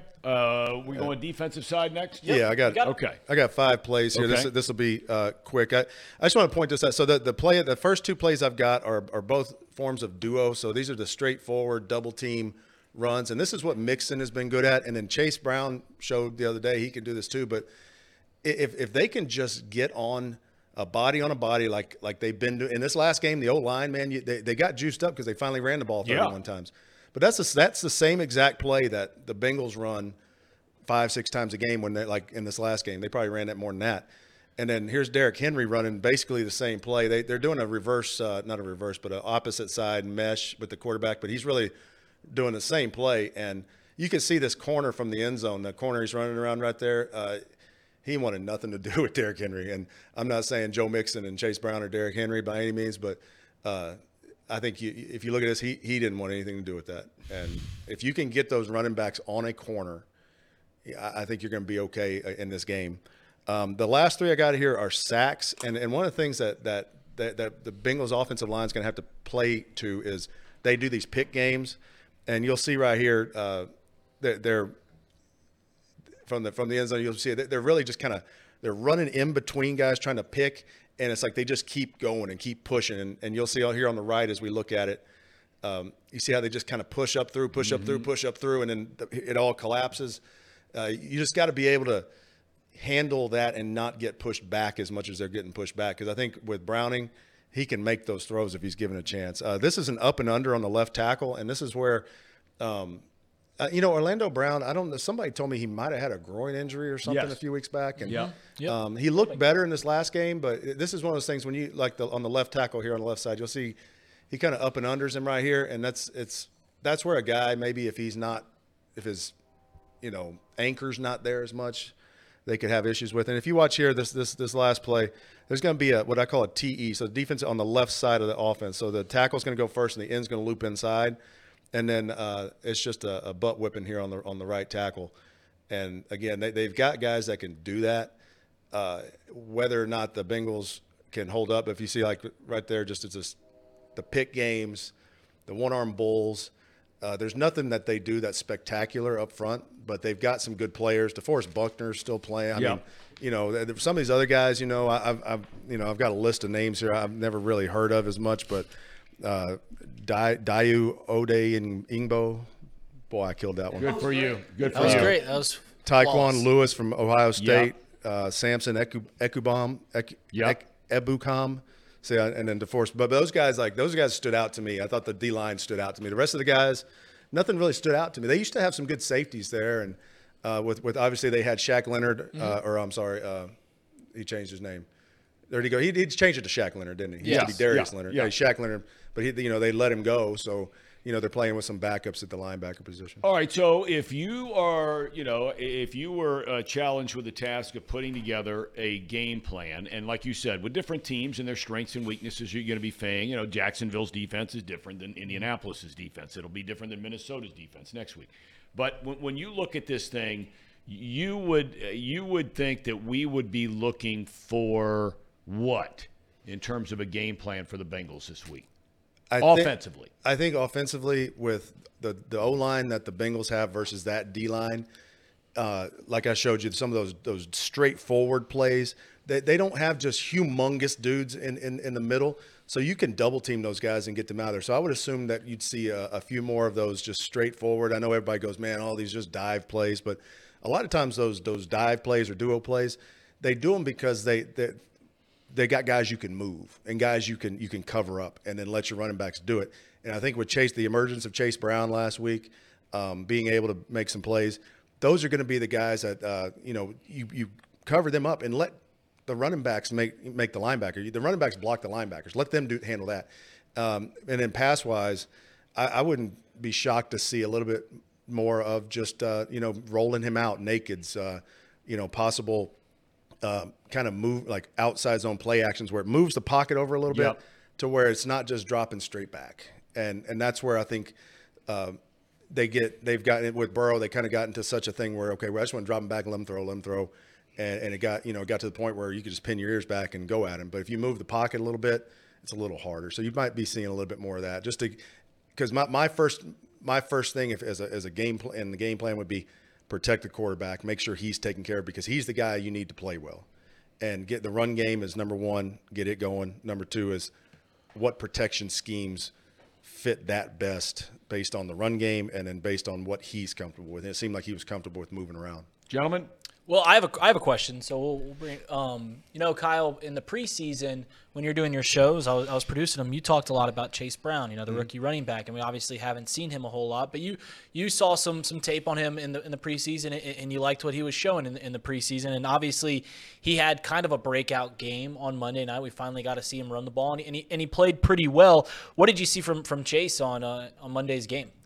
I saw a kid that came in and didn't hesitate, and a lot of times if you haven't run the ball that much or you haven't played that much, there's some hesitation where he gets the ball and he wants to kind of think about it too much. He just hit it and then let his athleticism take over. He knew where the play was targeted. He knew where his aiming point was, and I didn't see any hesitation in what he was doing. And I think that's where if Mixon has had if there's a knock on Mixon earlier in the year, I think it was the fact that he knew he wasn't going to be getting the ball very much, so he wanted to make every play a big play, and he was probably thinking about it too much. The last few weeks, I think with Mixon and with Chase Brown, like especially the other night, I felt like those guys weren't thinking about it. They were just hitting it. And I don't know if that came from maybe some sort of the coaching staff told them, listen, guys, we will run the ball today, and just get what you can get, and we'll keep going. Because there is a point where if you go in and you'll kind of guarantee to those backs and those linemen, guys, we're going to run the ball 20 times. I don't care what happens. We'll run the ball 20 times.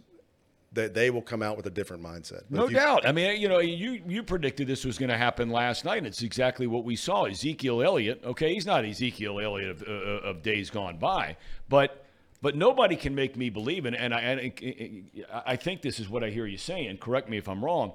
I mean, New England made the decision that Ezekiel Elliott got 22 carries in the game last night for not even 70 yards, right at 70 yards, 68 yards, something like that. 3 yards, the carry by the cloud of dust stuff. But that had to coincide somewhere along the line of Zappe being able to throw 3 touchdown passes. And it does because, again, it takes Pittsburgh's rush that you saw against the Bengals when they ran it 8 times. Because I promise you this, Bill Belichick and those guys saw Bill O'Brien, they saw the 8 rushes versus those guys, and they said, man, we can't have these guys pinning their ears back and just doing pass rush stunts the entire game and saying, okay, cool, if you get a run here and there because we stun out of our gap like they did against the Bengals. They said, no, we're going to run the ball, and if you guys want to do these pass rush stunts, cool, we'll keep running it. But then it slowed them down, made them bring a guy into the box, and when you take a defensive back I wouldn't say out of coverage, but if you bring them down to the box to help out, it does open up the pass game. I mean, people always say it, and they go, oh, that's just the running back coach wanting to run the ball. No, it really does. It takes people out of the mindset of coverage. They may still be in coverage, but their mind isn't there initially, and then they've got to click into it after a play action happens or something. So, yeah, that's exactly what happens. So, go ahead. Well, I was going to say the other question that I had, and I've never have called a football game. I never played a high level of football and play a lot of Madden. But other than that, the first 8 – it's all joke time. The first 8 passes that Jake Browning had were thrown behind the line, right? Like the first – was that more of a just to get him kind of going, kind of get him comfortable in throwing the ball, or was that kind of by design? And I know you're not in exactly Zach Taylor's mindset, but you've been in – offensive rooms before, or is that kind of a rope-a-dope to kind of draw in the secondary to get them closer to the line, then you start going over top? It's a little bit of both, and I think number one is when you've got a new quarterback like he had, you do want him to get into a rhythm, and we did that with Andy and AJ Green and Jermaine Gresham, those guys, because like we would come in and we'd say, okay, we're just going to throw a hitch to AJ Green for the first 2 or 3 throws we throw to him just to get him the ball and let him run, as opposed to trying to throw it deep on him at the beginning. And then the first I'd say those first few plays, I think there were some screens. There were some wide receiver screens. There was a screen to Mixon. You do that to get not only the quarterback comfortable, you do that to get the other guys kind of moving, and it moves the ball maybe because you don't feel you can run the ball yet, but then again, like you said, it kind of loosens that up to, bring those guys down. Okay, they're not throwing deep today. And then you hit them on 1 or 2. And then, like the Chase throw, I mean, Chase just ran past him. Right. But they were screwed up, though. I mean, they had a major bust over there. They had like their entire team over on the other side, and then that safety tried to run back. So something wasn't right, but they took the good thing, the credit for Browning and those guys, they took advantage of it. Yeah. My question was, a lot of the fan base, including myself, early on, we were calling for Chase Brown to get involved. We were calling for more of a run game. And there's a reason why there are coaches and there are fans. Coaches know what they're doing, fans do not. But it doesn't stop us from on X.com fire Zach Taylor because he doesn't know what he's doing with these play calls. What was the disconnect? Why did they not utilize Chase Brown hardly at all for the first 10 weeks, 11 weeks, and then suddenly, boom, 10 carries? For one, I think what was he? He was out for a couple weeks. He was out for a couple couple weeks. Okay, but but the first 6 or 7, 8 weeks of the season, he was healthy. You're talking about having Mixon, Travion Williams, those guys, and I think there's probably one of those deals where it's like, okay, we're going to let Mixon get in his bag for a little bit and see if he can do what Mixon can do. And I think everybody was saw Joe every once in a while shows that spark of what he can be. And I think they were trying to push Joe into being that again. And then, it kind of, they hit a dry spell there for a while. And I think there is a point where I'm not going to say that Zach Taylor's sitting there listening to the fans on X and out there, but I think though he sees it and says, come on, okay, let's give this kid a shot. Yeah. Joe, we're going to give him 10 carries. But here's the thing. We're also going to give you 10 plus carries too. And we're going to throw you some screens. And it keeps, I hate to say you gotta like love them up to make them want to play. Yeah. But at the same time, these are professional athletes that get paid off of their performances. And Joe Mixon still wants another contract after this at some point. I mean, you know what I'm saying? So he doesn't want to just be, sent to the back of the line and say, oh, we got these new guys. So that, I think they saw it. They said, listen, we're going to use this guy in certain situations. And I brought this up before is you don't have to necessarily run every player on the same play. You can say, okay, outside zones are going to Chase Brown and we'll put 11 personnel 30, 11-30, we'll call it that. And that way we call 11 personnel, but number 30 is in at running back, 11-28. And on that play, the sideline, the running back coach, you hear 11-28, you throw Mixon in. You hear 11-30, you throw Chase Brown in. Yeah. You also said earlier on, your expectations have changed after watching Monday night's game. The Bengals right now, and I don't know how many people know this, they would be in the current playoff picture. If they beat the Colts, the Jets beat the Texans, and the Chargers beat the Broncos, they're in the playoff picture this week. They're in the playoff picture on Sunday. Can this Bengals team win a playoff game? I think they can, because here's the thing. They just beat, on the road, a playoff team. Yeah. That's probably going to host a playoff game. They just beat a team that's going to host a playoff game in their stadium on a Monday night game where they haven't played a Monday night game in 13 years. Yeah. I was there in Jacksonville. I can tell you, even on our bad year in 2021, the fans in Jacksonville still showed up. They were still good. But to go in front of that crowd that's juiced up, that's been drinking all day down there in Jacksonville and having a good old time, they're going to – for them to go in there and do what they did the other night, yeah, it was an overtime victory, but that's an overtime victory versus a team that for the most part of that game played with their number one quarterback. Yeah. I mean, when you sit there and you look at the question you just asked, right, and you look at teams like the Colts or the Texans, who right now are ahead of the Bengals. The top dogs, Miami 1, Baltimore 2. Bengals have lost to Baltimore twice. Second time, Burrow gets knocked out for the season.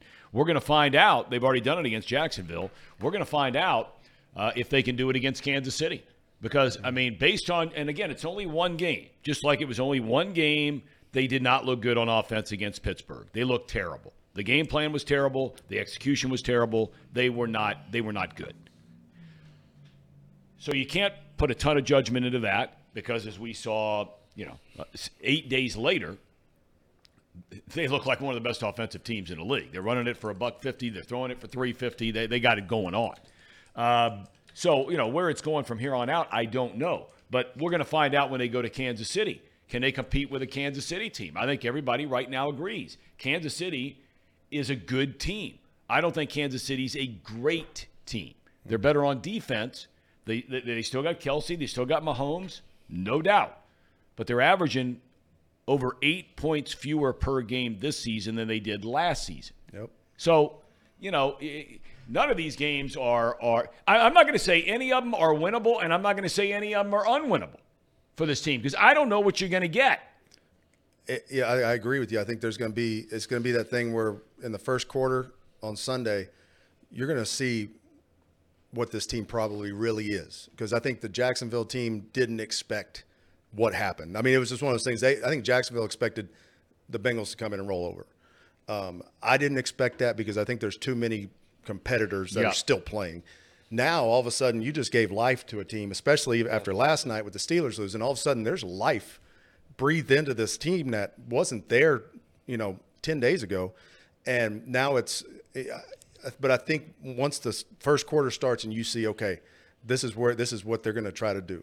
If they go the whole first quarter and run the ball one time, and that's what you get, and there's kind of like meandering in the pass game, that's going to be tough to watch. But if they come out, get a few runs, get some play actions and screens going like they did the other day, but make it fit what works against Indy, because that's the thing. You can still run the same style of plays. I mean, the really good teams run the same style of offense, but they run the plays that work against that team. But you don't have to go away from what you did the other day. And I think you see that, and I think, too, the crowd's going to be – that was what I was a little worried about. I know Cincinnati crowds can be have been better lately, but I know when I was here, we'd win through 2015, then 16 would come, they'd be pumped up for a little while, and then all of a sudden, like, there would be nobody at the games. I was a little worried that it might do that, but I think with that win the other day, I see the city probably coming back and packing that place and being ready to roll again. I think that's going to get those dudes pumped up. Well, I mean, all of us, matters. It's interesting you say that, because we were down there doing a show live, first time we've done it, from along the banks before the Steelers game. That was a rainy day, and, I guess it's supposed to maybe be a rainy day again this Sunday here.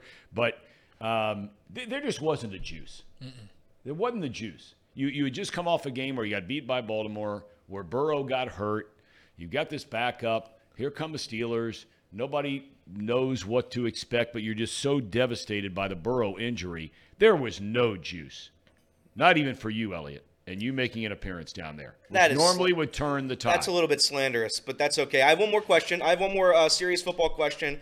I'm looking at the punter rankings. I'm looking at the punter rankings, and it appears our guy, Michigan man Brad Robbins, our guy, ranks He's 31st. Ranks 31st out of 32 punters. He's only averaging 44 yards a punt. Why? You would think with the amount they punted there for a while that's what I was thinking. He'd be on his game, or worn out. But maybe that's what it is. But I mean. I'm pretty sure Huber still lives here in town, I would assume. I mean, he never left. So, he's always – I think he could go back. But, no, I don't – honestly, it's – how many years has he been out? Is this second year? Brad Robbins? He's a rookie. He's a rookie. He's a rookie? They Okay. dumped Drew Chrisman, who had twice the numbers this guy has. But go ahead. But he looks like he's like 40. Doesn't he? He does. He's there's really Don't no hair shame. There's really That's nothing right. to say. Now, has he had any blocked, or has he thrown a fake yet? No, I don't believe he's had any blocks. No, he is not. And he is definitely not throwing a pass. No, I don't know where the wood is to knock, but Styrofoam. But anyway, the thing is maybe he has some crazy arm, and he's just the emergency backup quarterback that nobody knows about. I don't know. All right. Well, are you in the prediction business at all? Before we get to that, I want to ask you a couple things away from the Bengals game, just real quick, because you live right down there in the heart of SEC country. Mm-hmm. What was your reaction, because you played at Texas A&M, you coached in major college football, being in the middle of SEC country, as much as we love the Big Ten up here, at least a lot of people love the Big Ten up here, there is nothing like the rabidness of the SEC in college football. What was your reaction to Florida State getting bounced and the SEC winner, in this case Alabama, getting in? My problem is this: is you asked a team to go play their schedule and do what they can do and win with the players they got. Florida State did that. Unfortunately, that guy blew his knee, and then the next guy got hurt, and you're playing with a third-string quarterback, and you still win.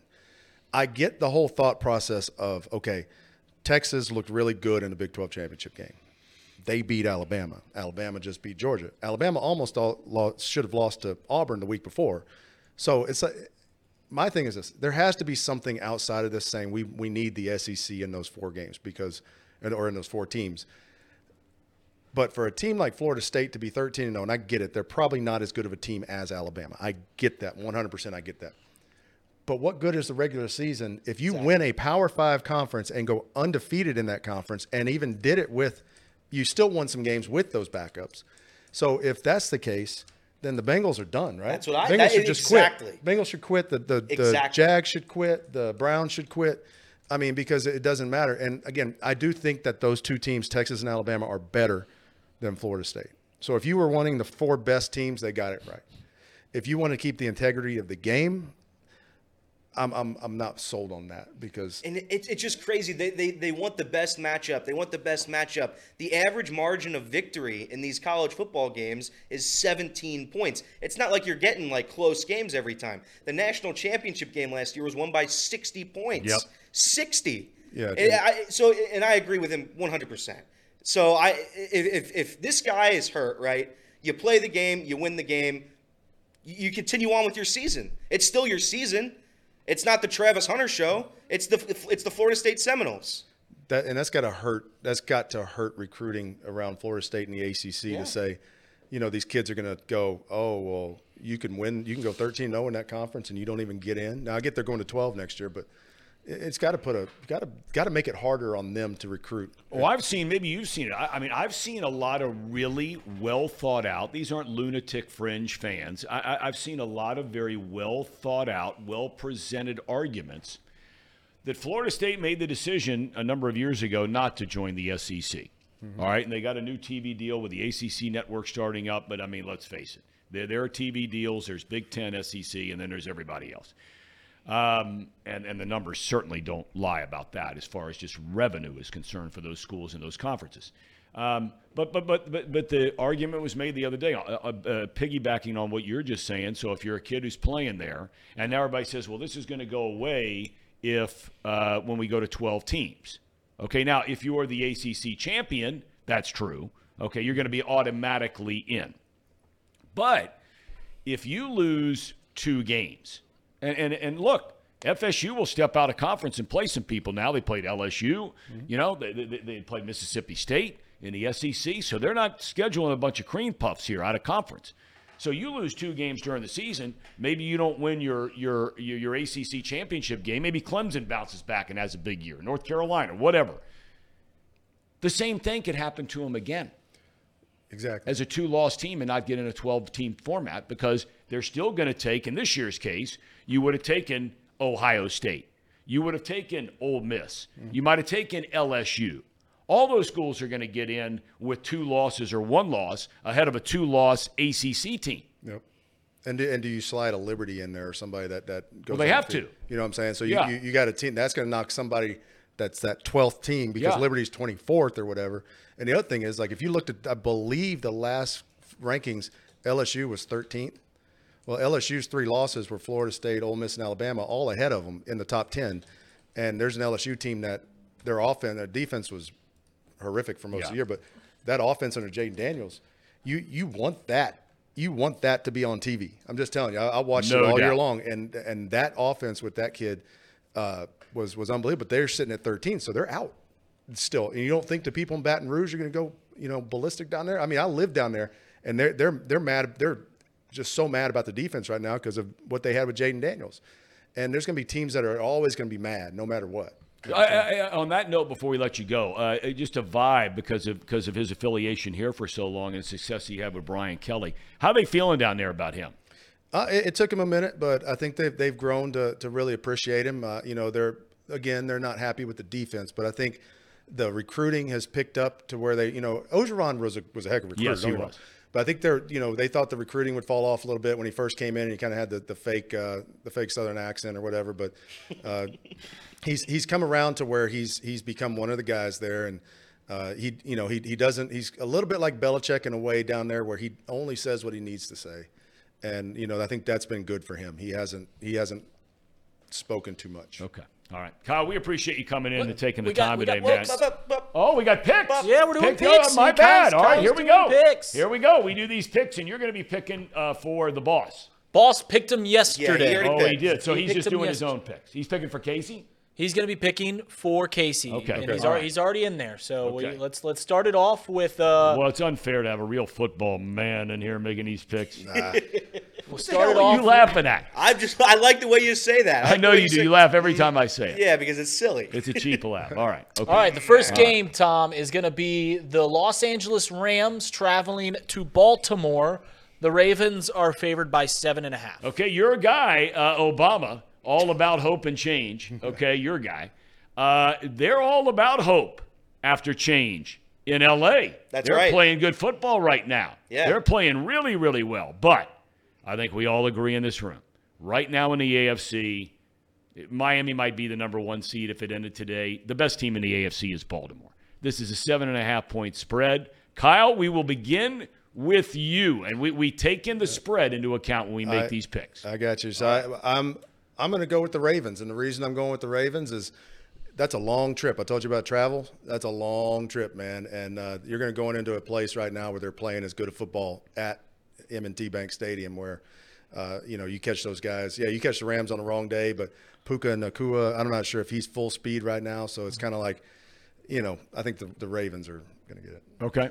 I'm going to take the Rams. Them and their 7 fans, they're going to get up for this one. Kyron Williams is a damn good running back. Stafford's playing a little bit better. Cooper Kupp appears to be playing a little bit better.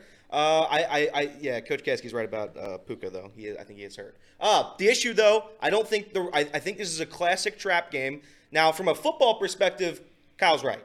From a betting perspective, this is a weird line to me, Tom. So I'm going to take plus 7.5 here and go with the Rams. Okay. What about you, young man? I want to ask why you think it's a weird line. I feel like 7.5. I think this line's right on the money. Rams been playing good. Rams been playing some good football. Correct, but, it's in Baltimore. Baltimore's Yes. probably a top 3. I don't know. It seems like a fair line to me, and for that reason, I'm going to take the better team. Me and the boss are together in our pick of the Baltimore Ravens. Okay, and I am going with the Ravens as well. I Love my think they're the chances best here. team Love in it. football. Really? I do. I think Baltimore's got the best team. That doesn't mean they'll win the Super Bowl. I think today, as we sit here, they're the best team. Okay. We will keep it in the division. All right. Up in the city that never sleeps, the Jacksonville Jaguars will take on the Cleveland Browns. Okay, and you're right about Cleveland, the rock and roll capital of the world. Well, they got it going on up there. Well, they never sleep because you might get shivved in the back if you close your eyes. So. Are you kidding me? Are you kidding me? All right. Okay. All right, Kyle, what do you think? The Brownies with Joe Flacco again at quarterback this week. 3-point favorite. This one, I'm only saying this because I have experience. C.J. Beathard was the backup for Trevor when I was there, and I've watched this guy on a day in, day out basis. Not only is his brother a country star, Tucker Beathard, but he has a lot of experience, and I think he's going to go into Cleveland. I think the Jags win this game. I'll tell you, I called a number of his games when he was out in San Francisco. I thought he did pretty well when he was out there. All right, Elliot. Well, that scares me. I don't like that because I already picked the Browns, and I'm not going to change it per se, but I'm going to go with Coach on that when I gamble on it on Sunday. But for this show, I'll go with the Browns. All right, but you were the guy that said the Brownies were winning 2 playoff games. Let's not forget that. Well, that was before. That was when they had a healthy quarterback. Yeah, that was before the Deshaun Watson got down. But you could argue that Joe Flacco looks better than Deshaun yes, Watson. You can. Once again, listen, when you got banged up quarterbacks, you fall to what roster is built better around them. And I think we've all known for a long time that the Cleveland Browns roster is one of the best in the league. They were just missing that single piece, which was the quarterback, which is why they traded everything away to get Deshaun Watson. That's why the Houston Texans are good right now, thanks to the Cleveland Browns. But the Browns have such a good roster. They're at home. I think it's going to be a smash-mouth game. And in a smash-mouth game, I like the Cleveland Browns. So does the boss. We're both taking the Brownies. I tell you, unless you're really paying attention, as great as a Cleveland defense has been this year, these last 2 or 3 weeks, they have not been very good. They got boat raced out in Denver. And look, I don't know how many people are buying into Denver. Russell Wilson has certainly had a nice bounce-back year, and they're having a much better year than people thought. But Cleveland's beat up. They're Denzel Ward a little beat up. Myles Garrett beat up. Having said all that, give me the Brownies. Brownies at home on the lake. Kasky's alone. Love the lake. Duval. Lake Erie. Lake Erie. Duval has 3 U's in it, just so if anybody's ever That's right. concerned. Somebody said that was the best Also, chant in football. Also, all their wins are on the road. Just a little fun fact. They do not have a win at home. Yeah, they've lost 4 times. All right, we'll go to the next game. So we got 2 big-time games before we get to the hometown game. We'll stay in the AFC. The Buffalo Bills will travel to Burrowhead Stadium. They'll take on the Kansas City Chiefs. The Chiefs are 2-point favorites. Tom, who you got? He is sitting in Casey's seat, and he sounds like Casey. That's right. That Burrowhead nonsense. Okay, I mean, lock, stock, barrel. No discussion. Boom. No, not even debatable. Patrick Mahomes at home. Indeed. All right, fair enough. Elliot, Cassie? Okay. I've got the Chiefs, and kind of the same thought process is Bills really are kind of falling down right now. So Chiefs at home. I agree. Chiefs Nation. All right, so we got 3 Chiefs. We'll bring it over to me. Listen, I have been labeled on this show, rightfully so, that I am the Patrick Mahomes. I'm the Kansas City Chiefs slappy. I still think that they're going to make the AFC Championship because that's all I've seen. That's all Patrick Mahomes has ever done is go to the AFC Championship or the Super Bowl. But he stubs his toe against 2 teams. He stubs his toe against the Cincinnati Bengals, and he stubs his toe against the Buffalo Bills during the regular season. Wow. I think that the Bills are certainly a team in the AFC that no one wants to see get into the postseason. Every single team that has postseason hopes wants to see the Buffalo Bills not make it because they know how high of a ceiling that they truly have. Both me and the boss, once again, aligned in our pick of the traveling Buffalo Bills. Wow. Okay. All right. That's a big league pick. That's a gutsy pick. Okay. Next up. Next up, we've got the Philadelphia Eagles traveling down to Jerry World. Man, this is from a mental standpoint, this is a big-time game, man, for the Cowboys. I can't believe that dude, by the way. When I heard the other day that nonsense with David Carr, Derek Carr's brother, suggesting that the Philadelphia Eagles would be better off with Marcus Mariota at quarterback right now instead of Jay. I mean, are you kidding me? Clickbait. Boy, oh boy. I guess that's what it is. I don't know. Anyway, okay. But this is a huge game, man. I mean, Cowboys just seem like they boat race all the lesser teams. They play somebody good and they get beat. That's happened again this year. But Dak Prescott is tearing it up. What do you think here, Mr. Caskey? Coach Caskey, what do you think? I'm going to sound like a homer because I'm from Texas, but I'm going with the Cowboys because here's the thing. They are playing in Jerry World where they have been just – I don't know the last time they've lost. I think they're like on some long winning streak right now. And the last few games I've watched them play, I don't think anybody wants to play the Cowboys right now. Okay. I agree. And by the way, they should have beaten the Eagles the first time. There was a questionable out-of-bounds call. But he was out of bounds, but they didn't. It was close. What was that? But why are you bringing it up if they got it right? Why are you bringing it up? Well, because if he was an inch to the left, then they win the game. Well, what's the old adage around here? Woulda, coulda, shoulda. I get it. Whatever. I'm going to take the Cowboys. If a toad had wings, he wouldn't bump his tail. I don't think that's a good saying. I don't understand it. Well, it makes perfect sense. Go ahead. It does make perfect sense. Go back to biology. If you don't get that, Elliot, I don't know how to help you. I mean, if the toad had wings, he wouldn't bump his tail? Listen, I've also wouldn't bump his ass is the term. But I mean, okay, go ahead. That's a Cajun thing. Go ahead. I also have been hard on the Dallas Cowboys this year. But when a spread comes out and you're 3.5-point favorites against the team with the best record in the NFL, it doesn't make a whole lot of sense. The Dallas Cowboys have looked unstoppable. They have one win with a team over 500 or better, and that was the Seahawks last week that they barely scrapped out. But I still believe in the Dallas Cowboys at home. I'm getting closer to being out on the Philadelphia Eagles. I don't know why, but I'm getting farther away. So give me Dallas at home in this one. Me and the boss once again aligned in our picks. We didn't even Do you want to change? No, you got to go with yours. You know where I'm going. I'm taking the Battling Eagles. Oh, then we're fine. The Fighting Siriannis. I like them. Love my bet now. I love the Eagles. I love them. All right. Last but not least, right? Your Cincinnati Bengals, 2-point favorite. Huge game for both of these teams. You want to start us this time, Reed, Mouse, and Boss? Sure, yeah. Okay. Listen, this line has moved before the Bengals. The line was out before the Bengals played Monday Night Football. The line for this game was the Bengals were 2.5-point underdogs. Vegas watched the Cincinnati Bengals play on Monday Night Football against the Jacksonville Jaguars, and they moved the line all the way down to -2. Nothing has changed other than the Cincinnati Bengals played that Monday Night Football game, and they moved the line 4 points. Wow. For that reason, I've got to hedge my heart, and I got to go with the Indianapolis Colts. You have got to be kidding me. Whoa. Oh, my Lord. Listen, Tom, I can't make the pick.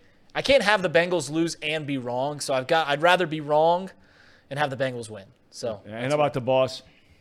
Well, the boss is on the Bengals. Okay. Coach? You know, after I'm a lot like Vegas right now. After watching that game, if this would have been Sunday or Monday morning, I would not have picked the Bengals. But I'll tell you what, I think they're going to come out and they're going to jump a couple spots and be back in this playoff race after this. So I'm taking the Bengals. Okay. I am betting a responsible amount of money, Tom, on the over in this game. There will be points galore. The Bengals defense, respectfully, is atrocious. So, but saying all that, I do think Jake Browning and the run game, the revamped run game, is going to win this game. We win in a shootout, 37-32. Preposterous football numbers. That would be a fun game to watch. It'd be a lot like the game last week. That might be a scoregami, 37-32. Might be. I'm taking the Bengalis. No doubt about it. Loved watching that run game. I just hope and pray that they'll stay with it. Stay with it. You've got two good backs that can do a lot of things. Stay with it. All right. Kyle, thank you for coming in today, man. Been great having you here. Yes, sir. Thank y'all for having me. All right, buddy. All the best, and keep up the great work on your show each and every week. It comes your way. If you don't know, Tuesdays now at 5:30 since your season ended, the high school season. And come back and see us. I will. You're welcome anytime. Anytime. We got to start having Kyle a regular part of the show. Yeah, absolutely. Yeah. Okay. Absolutely. All right.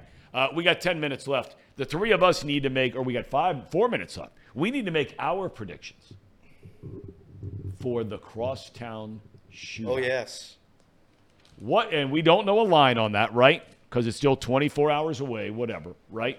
We need to make our predictions for the Crosstown Shootout. You want to start it, Mr. X-Man? Yeah, sure. You can call me X-Men all you want. Listen, I look at the two teams. I look at the body of work. I look at what these two teams have done. The Xavier Musketeers, my beloved Xavier Musketeers, lost to Delaware. They lost to Oakland. We're still not sure where Oakland is. I mean, those are inexcusable losses at the Centos Center. I mean, they can't do it at home. And when you think of the history of college basketball, what teams have impressed you more than what the University of Cincinnati Bear Kittens have done through their first 7 games this year? For this reason, like I said earlier, I don't see a path to victory for the Xavier Musketeers. I just don't see a possibility in which they win this game. I think that it's not close. I think that if Sean Miller is going to shake Wes Miller's hand at halftime and say, listen, boys can't take it tonight. Boys can't take it tonight. They're going to be up 60 after the 20-minute mark, and then that game's going to end right then and there. So I got the UC Bearcats in a blowout. Tom, This is so tired. I mean, Tom, what do you I mean, it really is so tired. Tom, what are you really predicting? Now, after all of that nonsense, what are you really predicting? So when you think of the history of college basketball, Oh, my God. Stop. What do you want me to do, Tom? You want me to be serious? You want me to rebuttal that with trolling? No troll. Let's start with a troll. All right. All right, so at troll. halftime, when they released the Skyline parachutes of this game, and Sean Miller gets distracted by one, he catches one. Inside the Skyline parachute, he will find a note that reads, "You are a loser." Now, he'll read this, he'll take it to heart, he'll sit on the bench and cry. This will result in the forfeiture of this game, like Reed said. Bearcats win this game at halftime, 72-2. Realistically, I think the Bearcats. It was the exact same score I said. The good news is Xavier gives up 400 points a game. Bearcats win this game 81-78. Oh, tight one. Tight one. Okay. All right. Good one. I'm going with the Bearcats. I'm going 80. I'm going 80-71. UC. Let's go. Tom, I tell you what, tickets for this game have gone down significantly. Really? I wonder why. So, yeah, you can go and get some tickets. How about One of this? the teams can't beat Delaware State. I'll get 3 tickets. I'll pick you up. We'll go to Dana Gardens, Tom. We'll go to Dana Gardens. I can't tomorrow. I told you guys I couldn't go to this game. You told me you were looking for tickets earlier this week. I was until the boss told me that I had other plans. We were going to have high noons. And it's Friday. Listen, I sent a text to our bosses, Trace and Sean. I said, guys, in the refrigerator in the office, there's a pack of high noons. So if they're watching this show right now, because I got to do a cherry on top. I've got Reed's top 5 to round out this week. And we have chat power rankings. And we got to do chat power rankings. This show's going to be a lot. We're going to have to hold Tom here a little longer. But if they're listening to me right now, Trace and Sean, in the left drawer of the fridge, there is a pack of High Noons that we promised the good nut cutters of our show that we would drink live on air. So once again, a sip on air is what I promised. He promised to shotgun it. Yeah. So while that happens, hopefully that happens, let's go ahead and play our cherry on top, and we'll go right into Reed's top 5 and then into chat power rankings. Yes. Okay, let's go. I think this is going to be the best top 5 ever, Tom. Really? Yeah. Okay. Boy, that looks good. Oh, yes, it does. Looks good. All right. So we talk here. I'm probably going to have to maneuver my camera just a little bit. Top 5, we break down things that are happening in Cincinnati. This week, we talked about Reds Fest last week. The biggest event happening in Cincinnati this week is, of course, the Crosstown Shootout. And a lot is made about a rivalry and what's at stake in a rivalry. So I broke down the 5 most important things that are at stake in the rivalry tomorrow in the Crosstown Shootout. All right, here we go. So let's go. We're gonna be doing this live. Let's see what this looks at. Oh, is it not coming up? Oh, it's because the graphics aren't on. There we go. All right, coming in at number 5 is Xavier's win streak at home. He brought it up in the monologue. 22 years in a row, or it's been 22 years since the last time the University of Cincinnati has beaten the Xavier Musketeers at the Cintas Center. So Xavier, they have a win streak in this Crosstown Shootout. That's what's at stake. That's what's at stake. They're coming off a 3-game loss at home. Can they get it done and keep that winning streak alive? So that's coming in at number 5, Tom. Coming in at number 4. Now, we have a show on Chatterbox Sports. It is called Chatterbox Bearcats. Yes. They go over the recap every single Bearcats game. And on that show, the host, Houdini and Charlie Walter, have personally guaranteed a win in this Crosstown Shootout. Good prediction by them. So what's at stake is the reputation of Charlie Walter. Listen, this is he's got a great reputation. He should. He's a very successful man. He's very talented, very funny, a handsome man, very handsome guy. But his reputation is at stake because if they lose this game, I mean, all credibility is thrown out the window. So that's at number 4. Coming in at number 3. Listen, you talk about win streaks, you talk about reputations, bragging rights, all these things. What else could be on the line in this Crosstown Shootout between the Xavier Musketeers and the University of Cincinnati Bearcats? It's the coach of their next football program, Deion Sanders. Wow. Deion's watching this very close. As Trace Fowler has brought up on this show multiple times, they cannot believe that UC let Deion slip through the cracks because he wanted to be a Bearcat. Now he's looking for his next job. Xavier's going to start up a football program, I think, sometime here soon. Deion has cited both the University of Cincinnati and the Xavier Musketeers as top spots to be the coach of the next program that he takes over. So and he's bringing Louis. Yeah, he's bringing Louis Vuitton. That's exactly right. So that was number 3. So what else could be at stake in this in the Crosstown Shootout? Well, pretty simple. It's Xavier's Final Four hopes. If they lose this game, I mean, they still are just holding. I mean, they look like a Final Four team. If you watch them, even through the losses and everything like that, but they are stacking up. And if they can't win this game, how can you imagine them going to the Final Four? Well, they would get a chance in a rematch of the Final Four against Oakland in the semis and maybe Delaware in the title. Yeah, 16 in the Elite 8. Paul yesterday said Delaware and Oakland were going to be crushing on Selection Sunday. Those were the 2 losses that committee was going to look at. That's right. Yep. So coming in at number 1, the thing that is most at stake in tomorrow's game. Once again, we're talking about a team that has looked worse than they've ever looked in their program's history, and a team that looks like the best team in college basketball history in the UC Bearcats. So what is at stake? Any hope for UC fans? If you can't win this year, how do you expect to sustain success against the Xavier Musketeers? If the Bearcats can't win this game at the Cintas Center, when the Xavier Musketeers are coming off 3 losses, 2 of which to the Delaware Blue Hens and the Oakland, California Golden Grizzlies, how can you win ever at the Cintas Center? It doesn't make any sense. You're the best team in college basketball this year. We've all seen it. That's what everyone's saying. Aziz Mondago is a shoo-in for the Naismith Award. But here we go. any hope. That's what's at stake. Okay. All right. Okay. While you go through the chat rankings, none of our bosses apparently pay any attention to what the hell goes on. No, they're not watching the show. Nobody's watching the show. Nobody cares. Right. That's why we appreciate all of you. I'm going to go get 3 of them while you do the chat rankings. Okay. Okay. Yeah. Keep it over there. So we'll bring it over to me. So, yeah, we messed up on the chat power rankings last week. We didn't get it to you. So I tasked Elliot. I said, hey, listen, if I'm producing this show, we're going to have chat power rankings. And chat power rankings we shall have. Elliot, take it away. Number 5, Mr. Mo. Mr. Mo is my guy. Mr. Mo is a college football knower, a ball knower, if you will. He makes fun of me. He says I'm unknowledgeable about the sport of college football, and that's fine. Mr. Mo can have his opinion.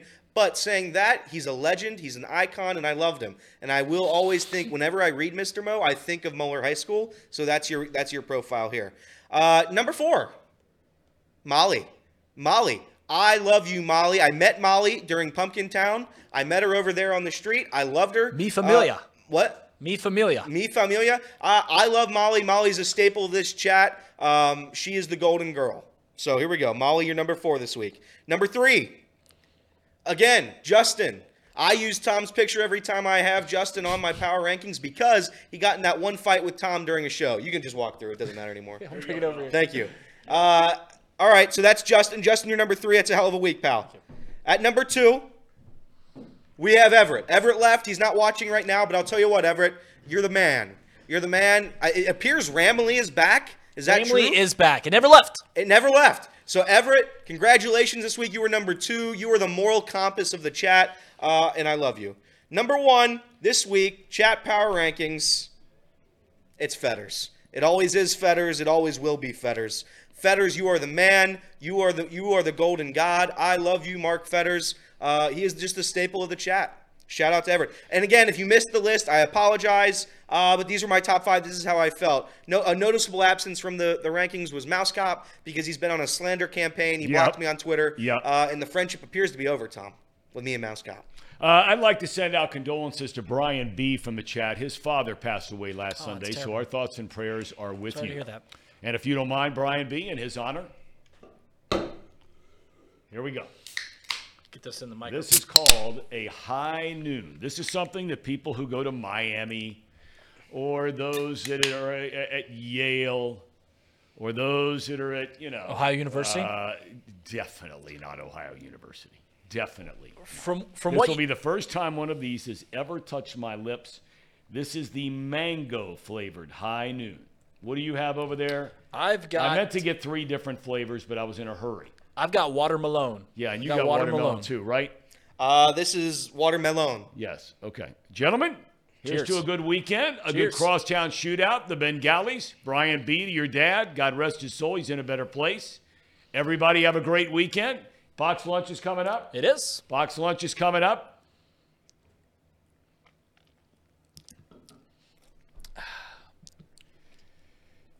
Yeah, I'm not surprised that they drink those at Miami of Ohio. Pretty good, huh? How about noon on a Friday? No, noon on a work day. What's high noon? Oh! Box lunch time right now. Have a good weekend, everybody. Here we go.